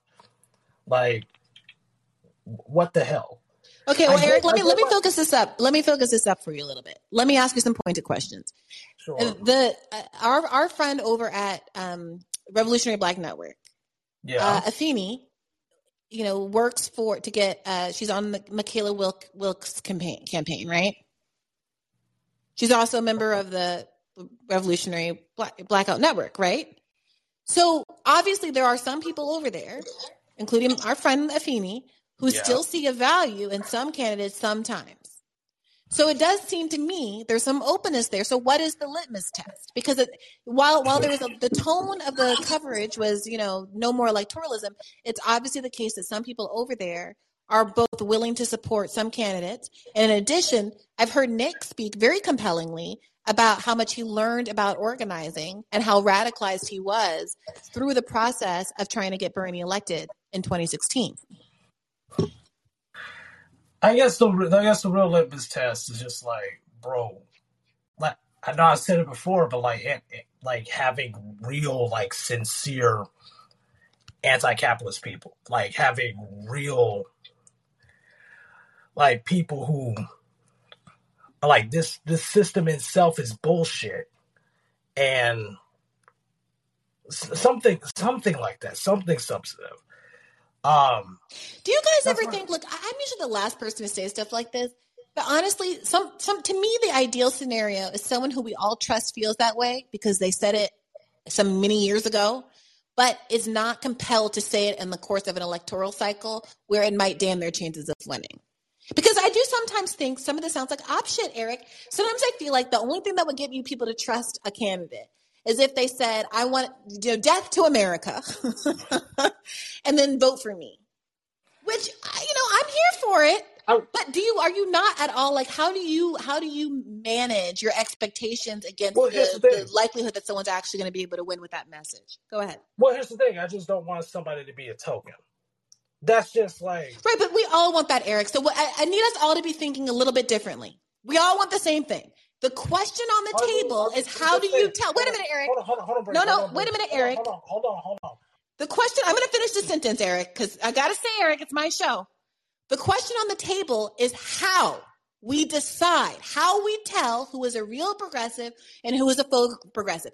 I got a lot of people to get through, so we don't really have a lot of time to go over. We've really established that no one wants a faux progressive and all the things that have disappointed us in the past. So the only question is, what are we establishing as a litmus test so that we would invest in some of these candidates down the line, to the extent that you are willing to do so?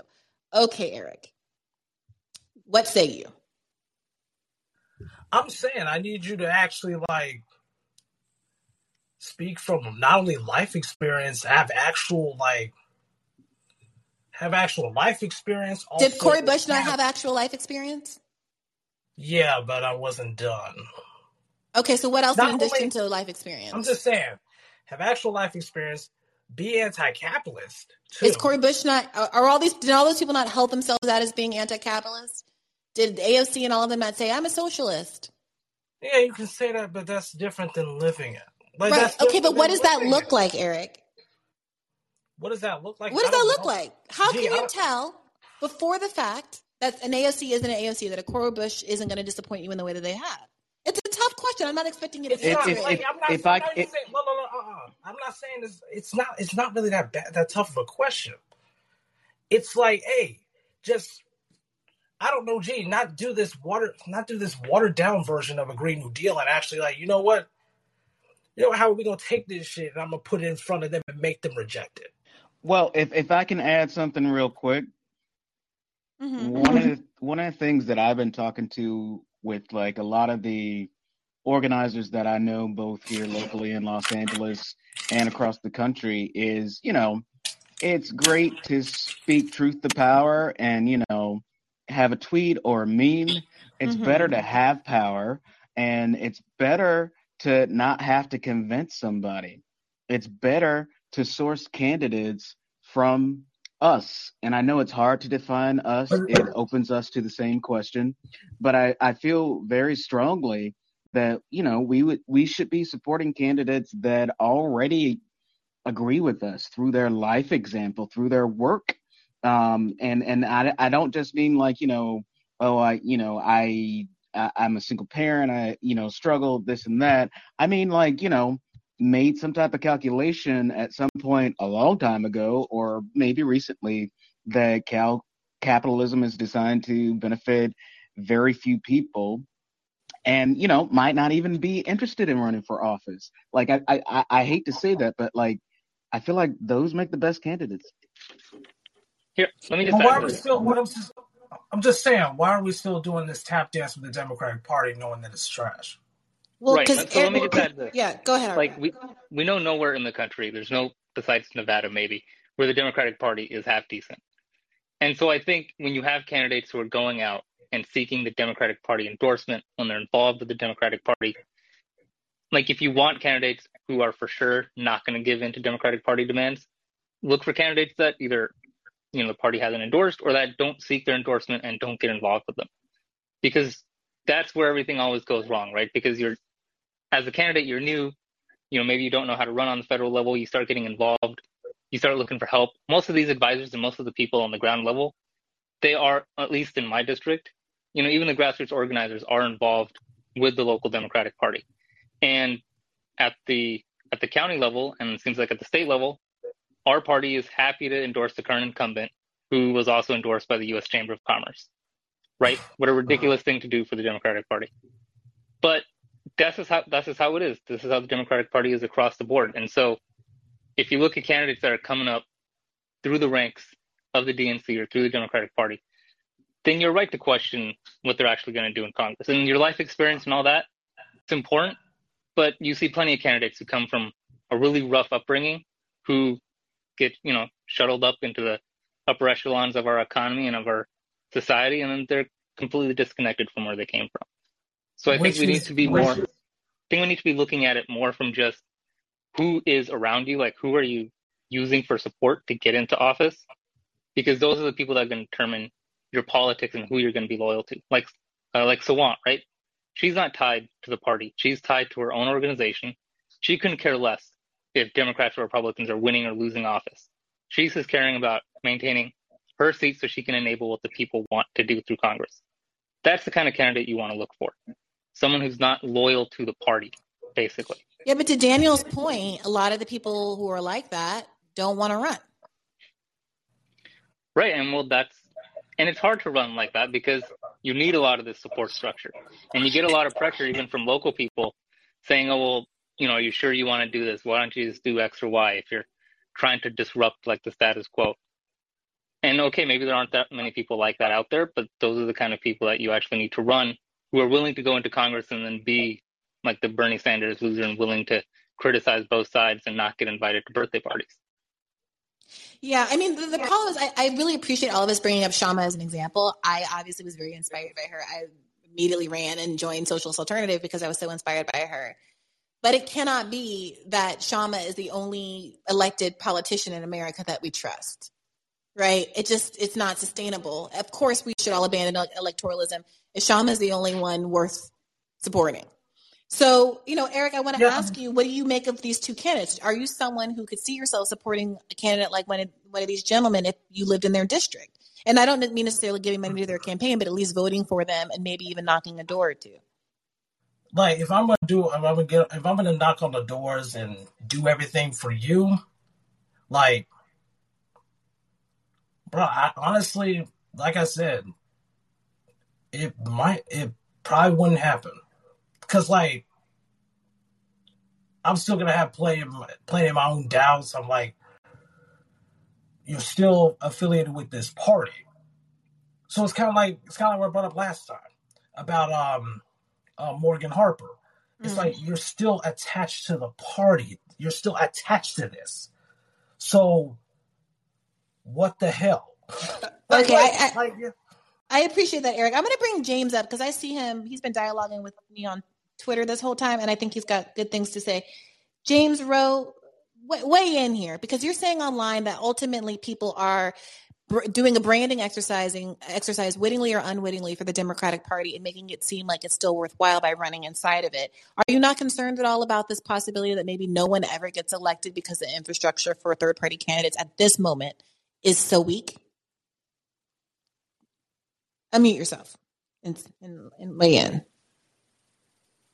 Hey, sorry, first ever time on call and we had to flag something. Anyway, so my point, I guess, is, we touched on this briefly, but everybody who runs on progressive, ticket inside the Democratic Party runs on Green New Deal. They run on Medicare for all. The current leader of the Democratic Party is literally a former healthcare lobbyist and coal lobbyist.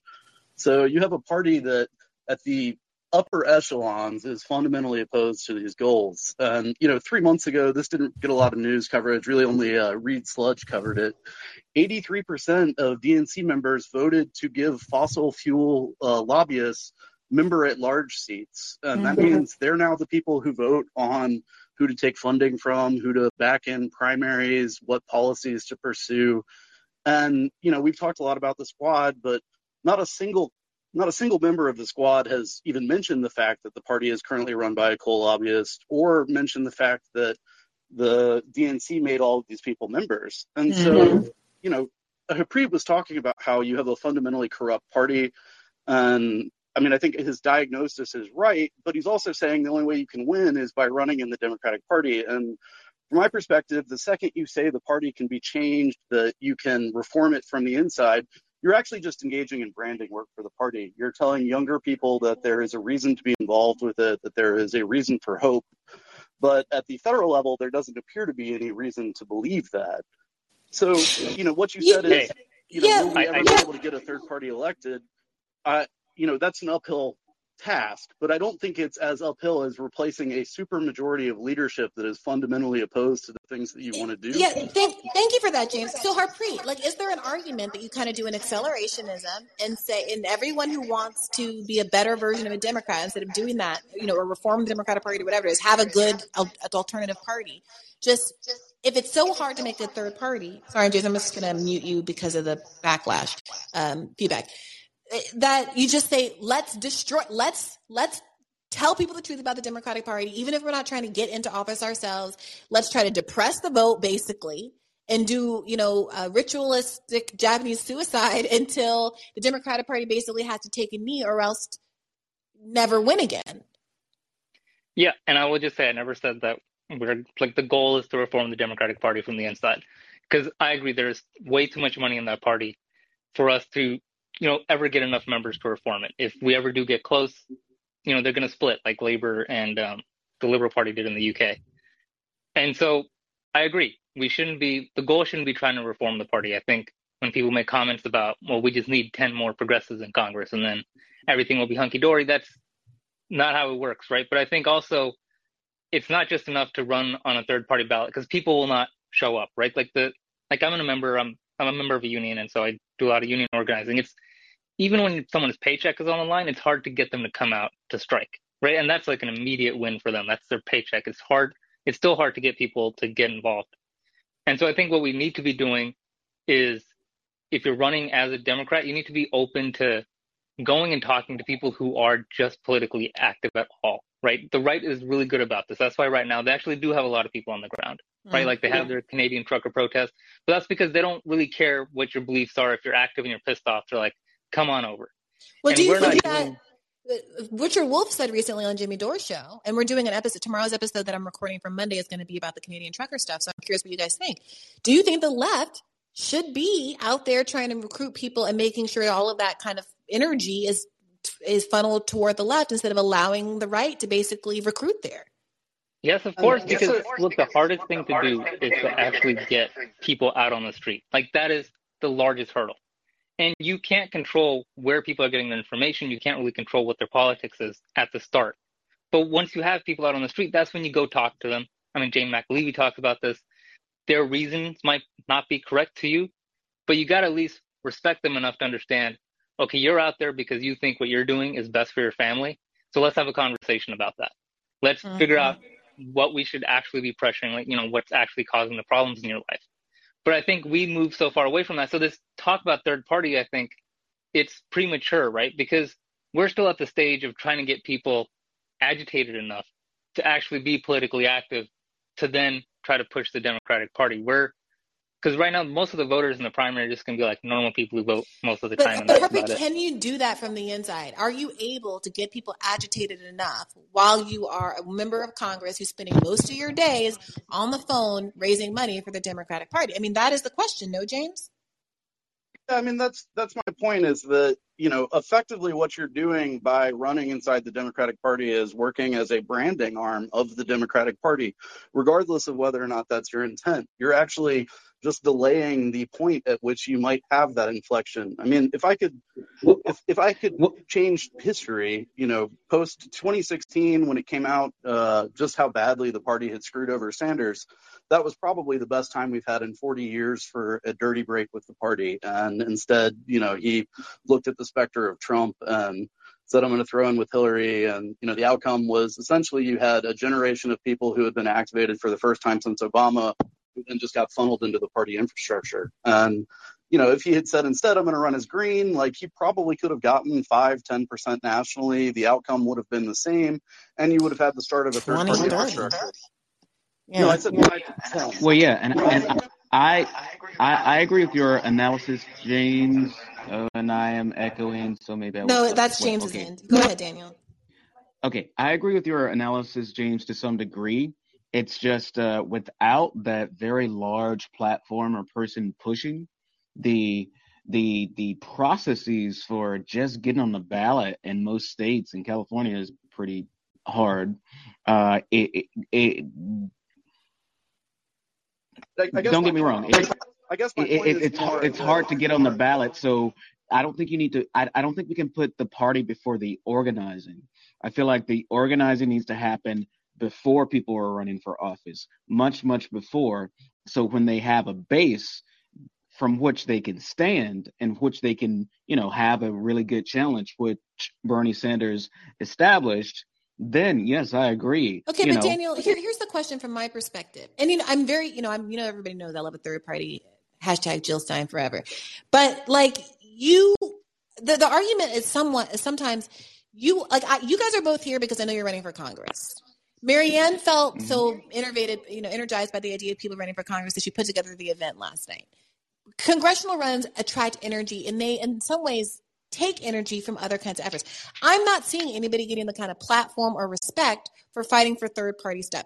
I know there's been some Michigas that went down over with MPP. I haven't really been tracking it, but before that, I was an enthusiastic participant. I was on the phone with Nick Brandon asking him how I could support. I'm still planning right now a third-party. Basically a forum between representatives of the Green Party, MPP, and Forward to talk about strategy going forward with third parties. I'm invested, but I don't feel like other people are. I think, if people saw people like you guys agitating for a third party at the same time as you're running, or at least with the same level of energy that you're running for Congress, they might see more credibility in the argument that we're doing a two-pronged approach. But what it feels like is all of the energy is in the electoral space. Yeah, no, and I would not disagree in terms of where the energy is, but I think there needs to be a better interaction between the electoral space and the non-electoral space, because to get any type of attention, and I feel like one of the reasons that you know who I am is I'm a registered Democrat running for Congress.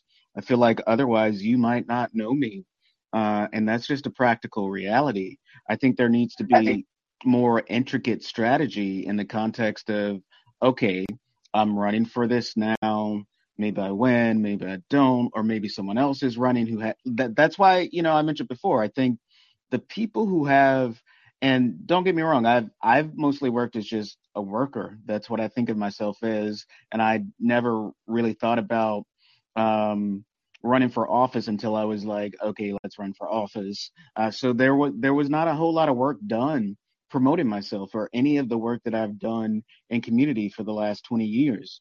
But I feel like there are a lot of people who don't have to promote themselves. There are people who are just, movement folks and change makers in their community who would be the best subjects to push something like that, which I would support. But I also believe that we need to talk more about coalition and less about party.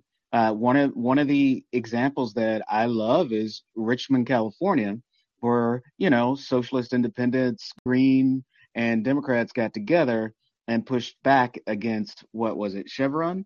And I believe, that is something that should not be like, oh, wow, that was nice.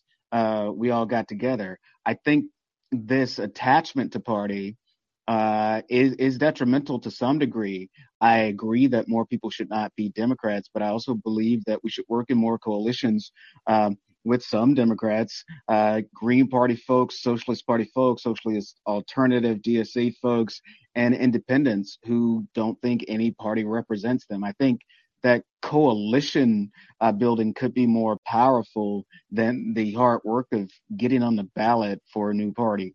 James? So just to kind of respond to that for a second, I mean, you're talking about a coalition and you mentioned the Greens and then you mentioned Chevron. You know, I don't know if you've been following what's been happening to Stephen Donziger. He's a lawyer who exposed a bunch of negative things Chevron had done. And Yes, definitely. Yeah. So, you know, he's being prosecuted by the Biden administration at the moment, which is the same administration that put a coal lobbyist and head of the Democratic Party, the same administration that had the largest oil auction in the Gulf in like 4 decades. And, you know, as someone who lives in Oregon, I couldn't leave my house in 2020 for 3 weeks because of wildfire smoke. It was poisonous to go outside.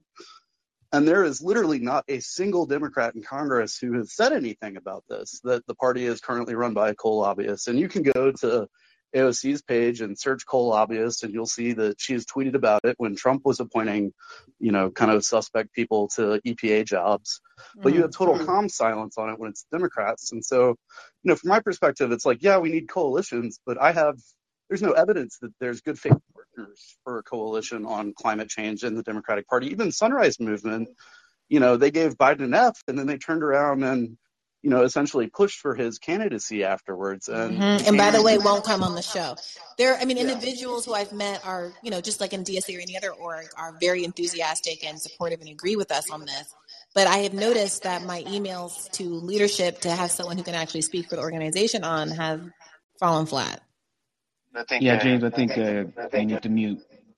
But I completely agree in those broad strokes in terms of the federal interaction. But I think, you know, in terms of long-term strategy, there needs to be like real regular meetings with people who are trying in a lot of different configurations. And I know Nick Brana as well. And I guess I've known him for about 3 or 4 years as well. And, you know, the Movement for a People's Party is something that I have personally supported, but it's something that I have seen in a number of instances be victim process-wise of some of the same things that I criticize the Democratic Party of. And I think in the context, I feel like people underestimate coalition. But I think to some degree, coalition allows you to have your own organizational and individual standards, but choose to interact with other groups for strategic reasons. And those other groups change. Sometimes you can say, oh, this is way too establishment. And when I'm saying with Democrats, I do not mean with the Democratic Party. I mean in these smaller instances where, you know, this Democratic person in this place, you know, is good. We've worked with them for a long time, and they chose to run as a Democrat. And I feel like to respond to the question that Harpreet and I had earlier, I think there are a lot of people who went through the same process when they finally chose, okay, I'm going to run as a Democrat. And it's not something that I am proud of, or I think many other people are proud of. I think it's strategic. And I think until the logic changes in terms of actual chances, it's what people will choose in a lot of areas. But I don't think that means that the coalition needs to support a Democrat. I don't think that coalition needs to support a Democrat. I want to point that out. I think the coalition can support an independent, can support a Green, can support a socialist. That I'm not saying organized coalitions for Democrats. Last comment, James, and then I want to do some rapid fire because we're coming up on 2 hours and I'm going a little hypoglycemic and we're going to have to wrap. Yeah. So I just want to say, like, you know, when you say form a coalition with these people that I kind of outlined how I think that they're fundamentally opposed to things that I'm interested in, sort of what I'm hearing is like Democrats who thought that they could work with Susan Collins to restrict abortion from changing in the Supreme Court. You know, you wouldn't partner with the GOP to get abortion rights stabilized. Like, you know, you just wouldn't do that. And so I'm fundamentally, I guess, coming from it from that position. But then the second bit is, you know, you talk about how hard it is to start a third party. And, you know, like it took 21 attempts to pass the NHS, but they started voting on it and then they started peeling people off. building a third party is going to be a similar process. You have to have the dirty break at some point, and the sooner you do it, the easier it is long term. And then finally, just one more thing, and you can get me off of here. I'm loosely supportive of the goals of MPP. I find it frustrating that they're basically going to be attempting to redo the work that the Greens have been doing since the 80s, which, as you have noted, getting on ballot is quite difficult. The Greens have, I think, 30 plus states where they already have ballot access. And so it's a little frustrating to me that the left is fracturing on essentially repeating work that's already been done. Thank you for all of that, James. Thank you for being so engaged. Well, and can I just respond really quick? Sure. I won't respond to it all. Just the last part.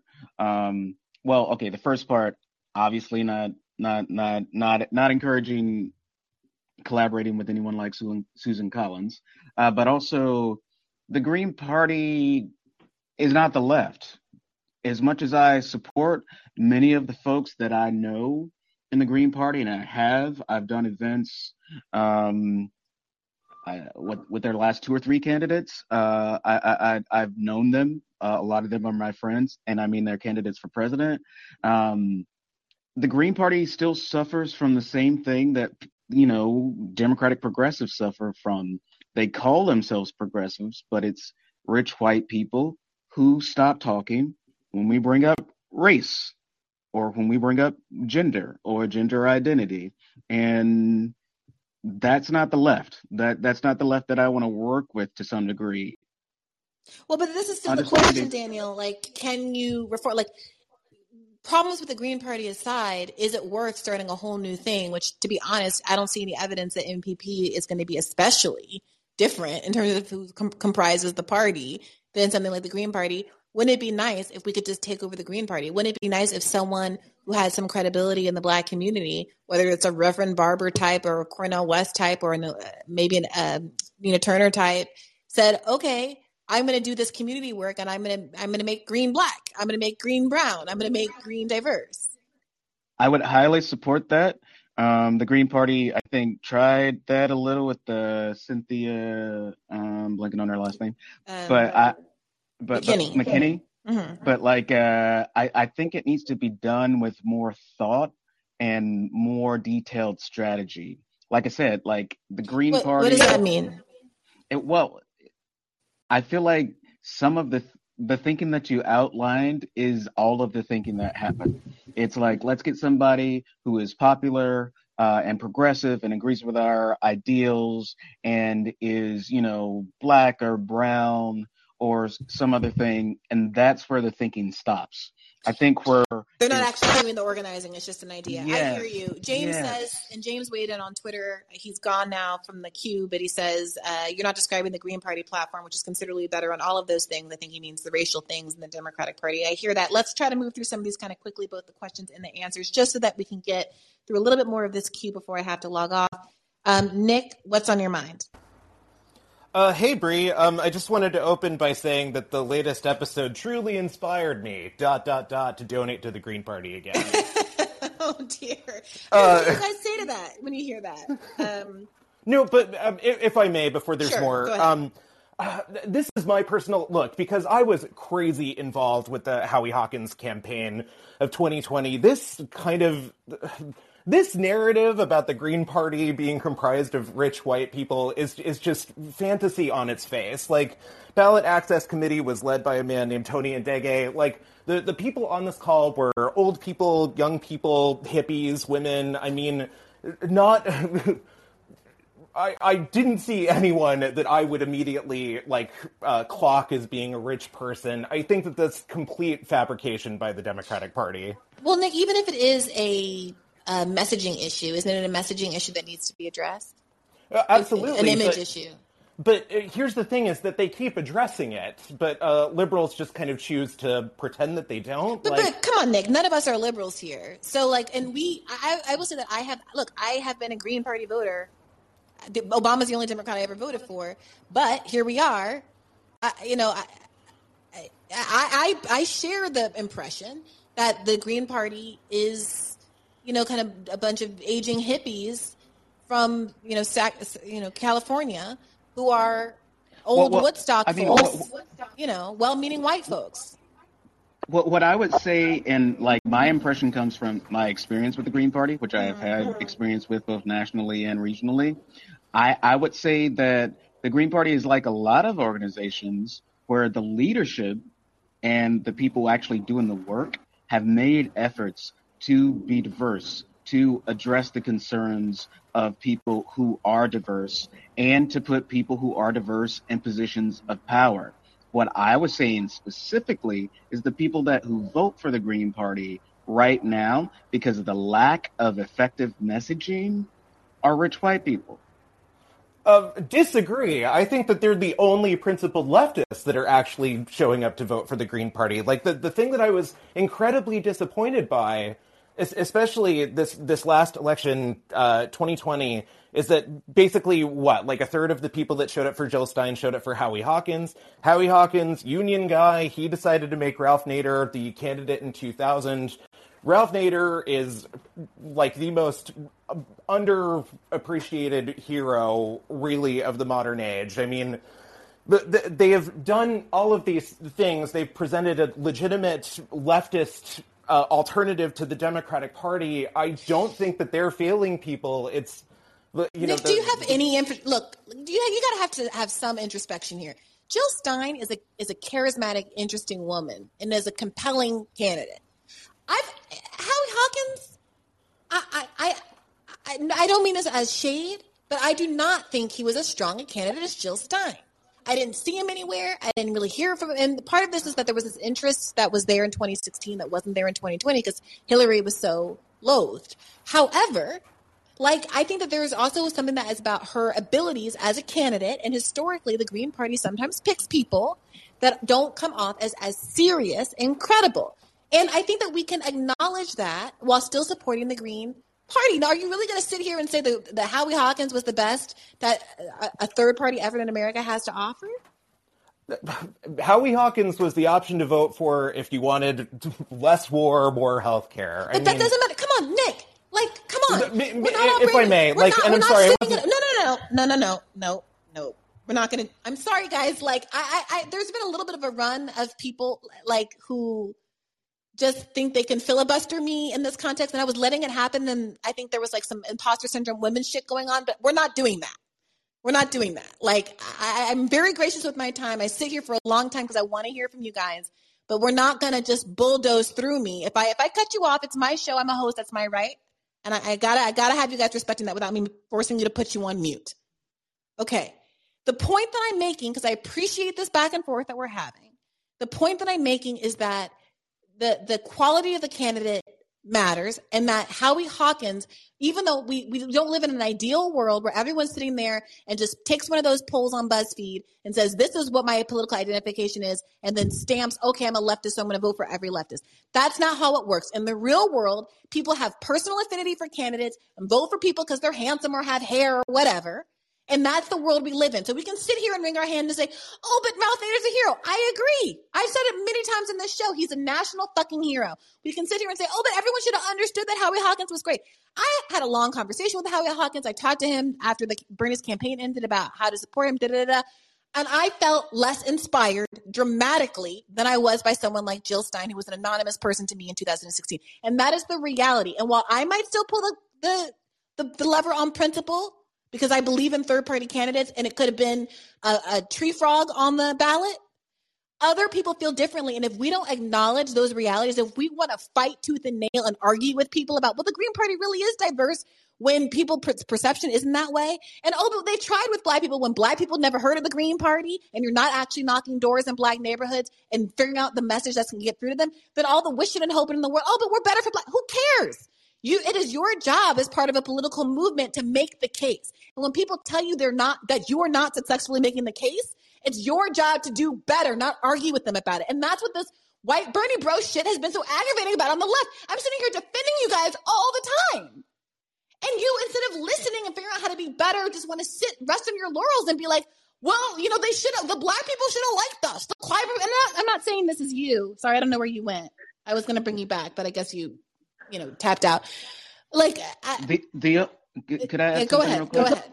The only thing I would add is like the first, like I knew about Jill Stein because I worked with David Cobb, who was one of the candidates a while ago. But my first experience actually being with Jill Stein was in Benton Harbor, Michigan, when we were both there for the Occupy the PGA protest, where Whirlpool is basically bought up the town to the detriment of a lot of the black residents there. And Rachel Maddow actually covered this extensively, and one of the last things that I really appreciated her for before I stopped watching forever. But like Jill showed up in so many places, and Jill, for a lot of people of color that I know nationally, who are movement people, who are radical people, who are on the what I would call the actual left, she made the Green Party more something that they would consider. And I think more of that needs to happen. Yeah. Sorry, I didn't mean to go off, and I just muted Old Slice. I wasn't trying to kick him off with a cue. If he wants to get back in queue, I'll bring him up again. But let's bring on Case Steady. How are you doing, Case? I'm very good. Thank you for bringing me on, and I'm going to talk quick because I got to run myself. But first thing is I threw in my hat in the ring to be an editor for the Bad Faith podcast. So I emailed the Gmail Bad Faith podcast. Oh, wonderful! And then the second thing is, so we asked, what can candidates say beforehand that would give them credibility that we know when we get into office that they would be they will be people worthy of our support, right? And I'm going to say 4 things, and then I'm going to jump out. So the first thing is promise to go on independent media once a month or some period of time, right? That's the first thing. And this I'm actually asking Harper and Daniel if you guys can respond to this. Second, will you promise to force the vote, which is like Nancy Pelosi, she might not be there, she might be there, it might be Hakeem Jeffries, but would you promise to withhold your vote? Similar to what a moderate, I think there were 2 moderates that did that and did not vote for Nancy Pelosi, so it's not that big of a deal not to do it, to not vote for the person. Third, will you endorse challengers early and often when elected? You know, that's something that AOC did not even endorse Cori Bush when she ran the second time. And the last thing, and then I'm going to jump out, will you promise to do what Jason Call said, which is, I don't know if he said he would start his own caucus, but he said he would not join the Progressive Caucus. Those 4 things, and thank you so much, and I hope to hear back from you, Bree. Have a great Thank you, Case. night, everybody. What do you 2 gentlemen think of that? I like that list. I mean, would you be able to pass that litmus test, 2 of you? Yeah, I mean, personally, I'm happy to go on to whatever. I mean, personally, I don't actually want to legitimize mainstream media. I think not that many people actually watch them, and progressives would be much better off going to independent media. So totally agree with that. Agree with the endorsements. Agree with forcing the vote. Look, I think the real litmus test isn't whether or not, like, what letter you have next to your name as a candidate. It's whether you're willing to speak and act in a way that will threaten the Democratic Party's either power or their legitimacy. And if you operate in a way where you're running cover for them, then people are right to not trust you. But if you're willing to, you know, like Jason says, either not join the Progressive Caucus, or if you're willing to talk about things where voters may turn against them and they may lose, and, you know, the Democratic Caucus may lose control of a certain house or the Senate, that's the only way forward. And, you know, if you're doing that, then there's not a lot of difference between you as a third party candidate and you as a Democrat, because you're just telling people what's actually wrong with the Democratic Party. And maybe that does push people into a third party direction. Maybe that makes it easier. Just right now, structurally, it is hard to run as on a third party ballot line. But you have to have people in Congress who are willing to be critical enough of the Democratic Party where the leadership actively hates you and voters grow more and more skeptical of the Democratic Party leadership. I think that should be kind of a litmus test for how people act when they're in Congress. All right. Harpreet says he passes. Todd, what's on your mind? Oh, sorry, Dana, go ahead. Would you pass the test? I think so, but I might have to be reminded. So, would you force the vote? Would you decline from joining the Progressive Caucus if it doesn't meet, you know, certain metrics? I presume. Now I'm forgetting the rest of them as well. Would you go on independent media on a regular basis? And would you? Yeah, go ahead. So independent media, yeah, that's a no-brainer. I feel like that's the only way people actually know who we are. In terms of forcing the vote in the last instance, yes, but I love reserving the right to actually make up my own mind. Yeah, So it does like, depend, guys. Like that, the reason Force the Vote happened was because they actually had the ability to block Pelosi. Under normal circumstances, I don't know that I would even advocate symbolically doing it. Although maybe I would, because Lord have mercy, someone like Pelosi is just so bad for everyone. She's bad for the Democratic Party brand. That so who wants to be tagged with that? Why would you even symbolically support her? yeah, so in that instance, happily force the vote. In other instances, I would have to evaluate them. Sorry if this is milk toast. In terms of the progressive caucus, I think that's one of the places where we could actually mess things up and be like, why does this caucus exist? Mm-hmm. And I don't know. I wish I could give you a great answer, but I feel like I would want to think about ways in which it could be subverted first. And All if I right. thought that it wasn't possible, then, don't join. But if I thought that there was a way to take control because it's a smaller body, it's not like hundreds of representatives, I might just try to take that over. Well, I would love to do a whole episode with electeds about strategizing what's the best way. If you are inside, what's the best way to handle something like the Progressive Caucus? What would you do? Like, can we get a roadmap going of if we do fight for these electeds, what specifically is going to be changed? What's going to be different? Todd, you're up. I want to like be wrapping within the next 10 minutes. Our guests have been so gracious and stay here for over 2 hours. So I would love to get through like 4 more people at least. Maybe that's overly optimistic, but let's try to do a rapid fire. Bree, thank you so much for taking my call, and it's great to hear Daniel and Harpreet. Harpreet, as someone who was born in the Modesto and Central Valley area, I've got family in Turlock. I was just kind of curious, what your feel is of that area. I certainly know that it seems pretty conservative in my mind, but I haven't been there in a while, so I was just wondering that. And to Bree, I sent you a YouTube video of Jon Stewart talking about corporate profits and inflation, and how corporate profits are really causing a lot of inflation, and then a Washington Post article of how the Biden administration is taking out of their messaging corporate profits as the reason for inflation. They specifically pointed at no, we don't want to address that. Yeah, are you kidding me? Because Bernie was on doing that today or then this week, and then I saw a Fox News segment on it where they were all like, "Bernie's stupid, he doesn't know what he's talking about," except for Juan Williams.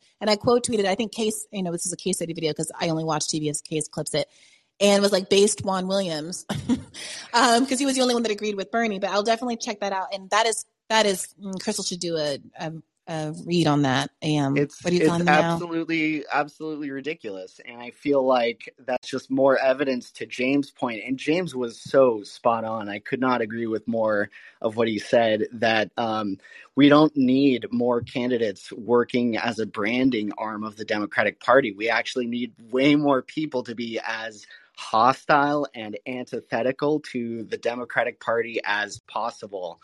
Thank you, Todd. All right, I'm going to yes. move on to Tucker, but Harpreet, go ahead and respond to the question about whether what your district is like, what that area is. Yeah, I think down south in the Turlock area might be a bit more conservative, but up in Stockton, the people here are really progressive, I think, but it's a working class type of progressive where they may not be into the same type of progressive policies that Twitter is into, but they're all working class, and they understand the class war a lot better than people give them credit for. And I just also agree with your last comment in that, I agree. Like, that should be the number one thing that Democratic progressives are focusing on this week, is about how our party is, the so-called party of the working class, is protecting corporate profits, right? Yeah. If you're doing that, then it doesn't really matter if you're a Democrat or a third party. You've got to delegitimize the Democratic Party. Yeah. Tucker, welcome back. What's in your mind? Hey, can you hear me? Mm-hmm. Well, basically, I was just thinking about this whole, how can we be sure that somebody's actually progressive and they'll fight for what they're going to do when they get into office? And there really ain't any way to tell. I mean, just look at Kirsten Sinema. She went into office as pretty much like a hard left green supporter. Yeah. I mean, she wasn't a green. Not She was as a elected as a congressperson. Democrat. Yeah. Yeah, but she went in as that, and then now she's basically a Republican. So there's no real way to judge before somebody gets into office, which is why the left needs an exterior, outside group that will actually hold politicians to do what they run on, which is why I'm so fierce on ballot measures. Because let's take California, for example. Like, I can't remember the state assembly person that you were interviewing his name, but Ash Kalra. yes, he says that he is in support of it, and I don't question it because he is supporting it and all of that stuff. But it seems he keeps pushing it off, and if he supports it, why doesn't he just like push it as a ballot measure? All he needs is like a little under 1 million signatures from Californians. I'm pretty sure he can get enough. Like, he got 130,000 votes. Like, I'm What do you pretty think sure he about that? could. Because a little under 1 million, I mean, it is a lot. When I was talking to the whole Washington people last summer, you know, they were trying to get 1 million. And California is a much bigger state. There's a lot more people to ask than there are in Washington state. But do you guys think that's realistic? What do you think about this idea? I think it's possible. And one of the things that I am happy to have been a part of with the move to amend is our volunteers in Washington state, which pushed WAMAND, a ballot amendment calling for an amendment to the Constitution around Citizens United and other cases a few years ago. I don't have the specifics, but, you know, they got it done. And California, if we organize, you know, if we set our priorities, that's one of the things. Like, there's been fantastic work been done on the left in California, or at least progressives, not really the left, but like we haven't made some of these national priorities our priorities. And I feel like if the left in particular, and I'm talking about like the left that's more black and brown and more suffers from the effects of our health profit system, which is not like a healthcare system, we would have the power to do that at the ballot. We would have it. Yeah, I Do you think think it's it's a, realistic to get 1 million signatures for a ballot measure in California for Medicare for all?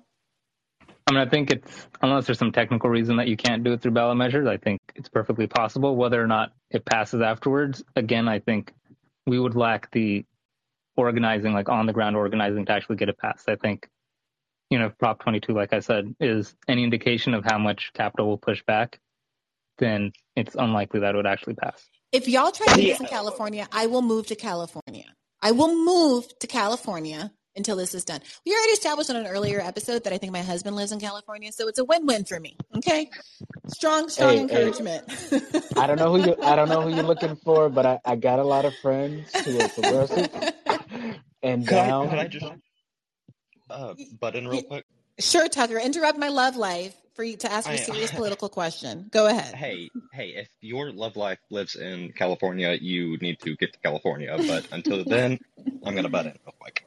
Go ahead. When it comes to the whole ballot measures, like, sure, it would be great if it did pass, but the thing that I'm thinking about is, okay, we could push a ballot measure that is exactly like the CalCare that they were pushing, or we could push a NHS style healthcare system, which will get like the more conservative Democrats up off their ass to actually pass this more conservative Medicare for all system.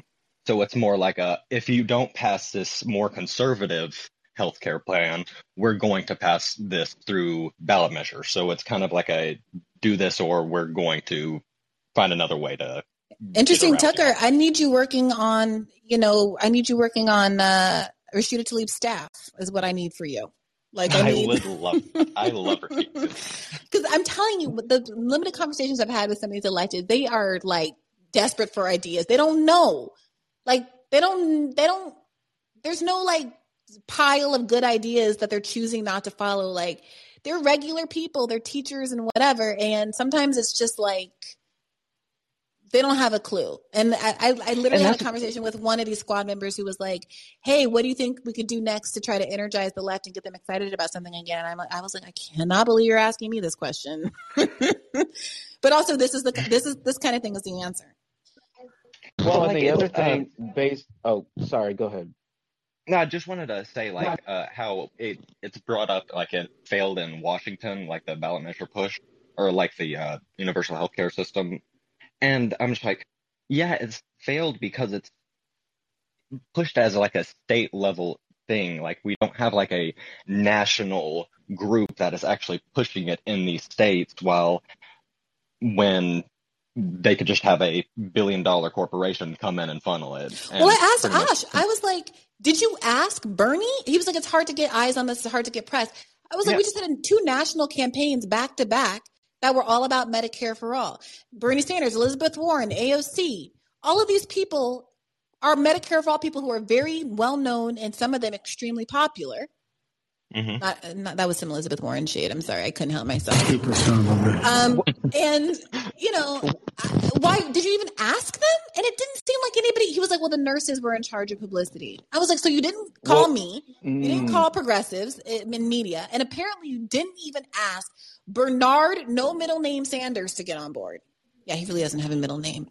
The other thing that I was going to say is like, as much as I love how much LA County is union territory, the unions have been they've been pretty much like the Democratic Party. Like it's like, do you represent workers or do you not? But I was going to say, based on what Tucker said, like, you know, historically when people have pushed for amendments to the Constitution, one of the things that they've used strategically is the threat of a constitutional convention. And I feel like, you know, one of the things that we've talked about at Move to Amend for like the last decade is like, should we have that threat? And where we have been able to get into state legislatures, we've more or less said, hey, and you will, you know, direct your federal representatives to call for a constitutional amendment that says corporations are not people and money is not free speech, that addresses Citizens United, Buckley versus Vallejo, and Santa Clara County versus Southern Pacific Railroad, or we'll have a constitutional convention. But isn't the thing about, don't you have to have X number of governors to call a constitutional convention? Isn't the problem that all the governors are Republican? That I feel like liberal to progressive people have not been treating as a crisis opportunity, because there's a Koch brothers funded group that has been pushing for a constitutional convention. Right. And They're like two states away. They're very close to being able to get it. And I want to be really clear to everybody. When you look at the divide, you might think, oh, it's like 50-50 because the country is divided and we swing back and forth in these elections. No. Governors, overwhelmingly Republican. Let me Google it. Go ahead. Yeah. They are. But the thing about a constitutional convention is, like, we haven't had one since the first one, if I'm remembering correctly. And everyone's throwing out legal theories about how it would work. It's like, oh, this would happen, that would happen. We don't know. What would actually happen is what happens in politics generally. The people who organize and have the most organized support, willing to take the steps to, you know, ratchet up the pressure, those people have more influence. So even a lot of legal scholars think even if a constitutional convention is called on one particular issue, the entire Constitution is up for grabs. And most liberal people have seen that as a threat. But if you look at our Constitution compared to any other social democracy in the entire world, it's not that great. Yeah, well, we just had an episode last fall with I want to tell people to go and listen to it. It's one of my favorites. I always love when Eric Siegel, who's a constitutional professor in Georgia, came on, along with a law professor, associate law professor from Harvard University, Nico Bowie. He's the son of the late, great Lonnie Guinier. Fabulous. And there was a third woman. It was, I forget who was on the episode. Not the one with the woman. Actually, maybe this libertarian guy who was also really interesting. And the conversation was about Biden calling that convention on what to do about court reform. And they had all submitted proposals to Biden. And of course, he breezed over that. He's not going to do reform. But it was a really robust conversation about how much we should be invested in our Constitution at all. And the more progressive folks on the panel were like, no. So I highly recommend going back and listening to that. Thank you, Tucker. Omar, you're up. Oh, I'm sorry, Tucker. Sorry, I had to move on. I got to move on. Omar, unmute yourself and let me know what's on your mind. Omar, you still there? I'm giving you 5, 4, 3, 2. All right, Max, you're up. Hey, Bree. So we were talking. You guys were talking about like a litmus test for progressive candidates running in the Democratic Party, because it seems like a lot of the split on the left right now, or the online left, or whatever, is we can't seem to agree on whether or not we should continue to engage in electoral politics at all. And something you said earlier, which I kind of disagree with, was correct me if I'm wrong, but you said something like that there's certain candidates that you wish would hold certain beliefs, but you wish they maybe wouldn't say them out loud. Mm-hmm. And to me, like, that's the main problem with a lot of progressive candidates, is that they claim to have these beliefs, but they pick and choose when they're going to speak their beliefs. Well, Max, let me tell you something. I have some very strong feelings about dating and relationships that you would probably not judge me very fondly if I told them out loud. I have some really niche feelings about attire and how people should dress that are pretty downright snobby, I gotta say. I'm very much a New Yorker in that respect. I have a lot of things that I believe that are my opinions, but I know are alienating, niche, marginal, and do not need to be spoken out loud. No, yeah, I get that. But that's like besides the point, because that's like cultural opinion stuff, right? But I'm talking about when it comes to holding power accountable and talking about what you're running against. Well, nobody's talking about not talking about that. Oh, okay. Well, maybe I misinterpreted your comment then. No, look, I encourage everybody to listen to the last call-in, which I think was extraordinary. I had a really great exchange with someone who was saying, look, we're all so different in race and blah, blah, blah, but we all agree with Medicare for all, so why do we have to talk about pronouns and trans issues? And I was like, well, if that's a problem for you, I understand that it can be a divisive issue, but the fact that you brought it up in the context of this call has made it the focus of the conversation. And you could have if that's an issue for you, don't bring it up. If you think you're going to door knock in a neighborhood or in a community that you think is not going to be receptive to those issues, don't bring it up. Bring up what you think those people are going to be interested in. Yes, I totally agree with that. I'm not saying to go to a white conservative working class area and only talk about defund the police. I'm not saying that, but it might be that people there like defund, but you got to suss it out. You can't just come in guns blazing. But in terms of a litmus test, I thought that a good litmus test would be that, because I've kind of become interested in why these progressive candidates that seem to go in with good intentions kind of end up selling out for careers purposes. And I thought about would that happen to me if I ran and I won? Mm-hmm. And I figured, I was like, I think that because I'm so afraid that it would, because it happened to all these other people before me, is I would try to be as honest as possible all the time. I would expect the Democratic candidate that I would, maybe support it and give money to or whatever to. Yeah. Actively call out both parties, acknowledge that the party duopoly is the problem, and that money in the system is the problem, and that both parties take money and both parties are corrupt. And to openly say on a platform and I will do anything that I possibly can, whether it means holding up a bill, whether it means holding a protest outside of some elected official's office. I will gather everyone that I possibly can and do everything that I can to invoke change and get progressive policies passed. And if I don't, then play this video over and over again and call me a fraud, because that's what I will be. That's my litmus test. Well, I heard some chuckles from the guys, from our candidates. I don't know why I'm referring to you again, the T-ball players. Yeah, this conversation about whether you trust us or not. I mean, it's the same conversation I have with so many other voters, like farm workers especially, and there's a large number of farm workers in my district. They're fed up with the Democrats. They say, over and over again, the quote I hear is, you tell us to vote for you because you'll do X, Y, Z, and then you get into office and you treat us like dirt. You treat us like nothing. And because it's true, we're not giving them union rights, we're not giving them immigration reform. And so sometimes it's been here, record me saying this, and then if I break my promise later, you can play it back and, tell everyone not to vote for me.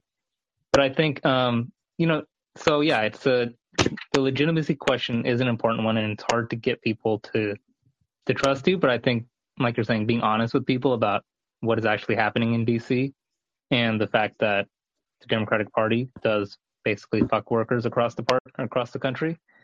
It's the only way to get people to to trust you. Yeah. Any last words, Daniel, as we wrap up? I'm afraid I've got a jet. Yeah, no worries. My phone is dying anyway. But yeah, no. I mean, I sort of agree, but like, I feel like the suggestion really comes back to sort of what Gavin Newsom said, and it didn't matter. I think we need, and I'm not an advocate for like more strict test, because I believe like the test isn't the only thing that lets you know whether or not this person is gonna really do what they say they're gonna do. Mm-hmm. But like, you know, the reason that it rubs me the wrong way, and I'd be happy to take the test, by the way. I'm just saying this, but like Gavin Newsom did the same thing. He spoke to the nurses. He spoke to people. He says like there's no reason that California should not lead and bring in single payer healthcare to this country. Well, what's the reason now? It's Gavin Newsom. The reason is Gavin Newsom. You know, so it's like that is a test, but if the test doesn't have consequences, that's where we slip up. And the problem is Democrats have been able to say whatever they want to say without consequences. Yeah, we should have a whole show about accountability, how to get it, what that means. Maybe have Shama back on and talk about how her organization provides an accountability mechanism and keeps her honest. I'm so grateful for both of you candidates joining me today, taking the time out of your lives. It was a long episode, 2.5 hours, and you guys have endurance. I know it's a little earlier there than it is here, but I really appreciate you and hope to have you back on soon. I think it was informative, and I really credit everyone who's elected, including Ash Kalra, for coming on the show and at least being willing to face the hard questions and the scrutiny of the voters, because I think that's another litmus test in a way to engender trust. I want to thank everybody who's here. I know it's really bitter when you're right there. Jam, Rob, Rika, like when you're right there, so close. I get it. I'm sorry. I'm going to do an extra episode, I think, on Saturday. I've invited some of the guys over from the Revolutionary Blackout channel to offer their commentary on the stream last night. I know they had some of the same concerns, and so it'll be a very similar kind of conversation. We're going to continue this on Saturdays and come back. I see a nice big room. I hope people clip. There were a lot of really fun, juicy parts of this. I hope you clip them for me using the scissor tool so I can post them to social media. I love you for that.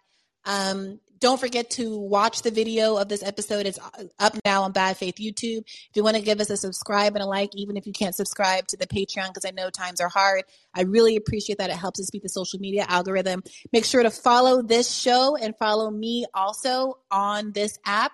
It's now for Android as well. So tell your friends, share it around. There are a lot of really great users on this app. Katie Halper, Glenn Greenwald, others. Tell your friends, great conversations. And as always, keep the faith. In this case, I think it would have made it such that we wouldn't have a policy success. All the leaves are brown and the sky is gray. I went for a walk on a winter's day. I'd be safe and warm if I was in LA. Oh, California dreaming on such a winter's day. I went into a church. I stopped along.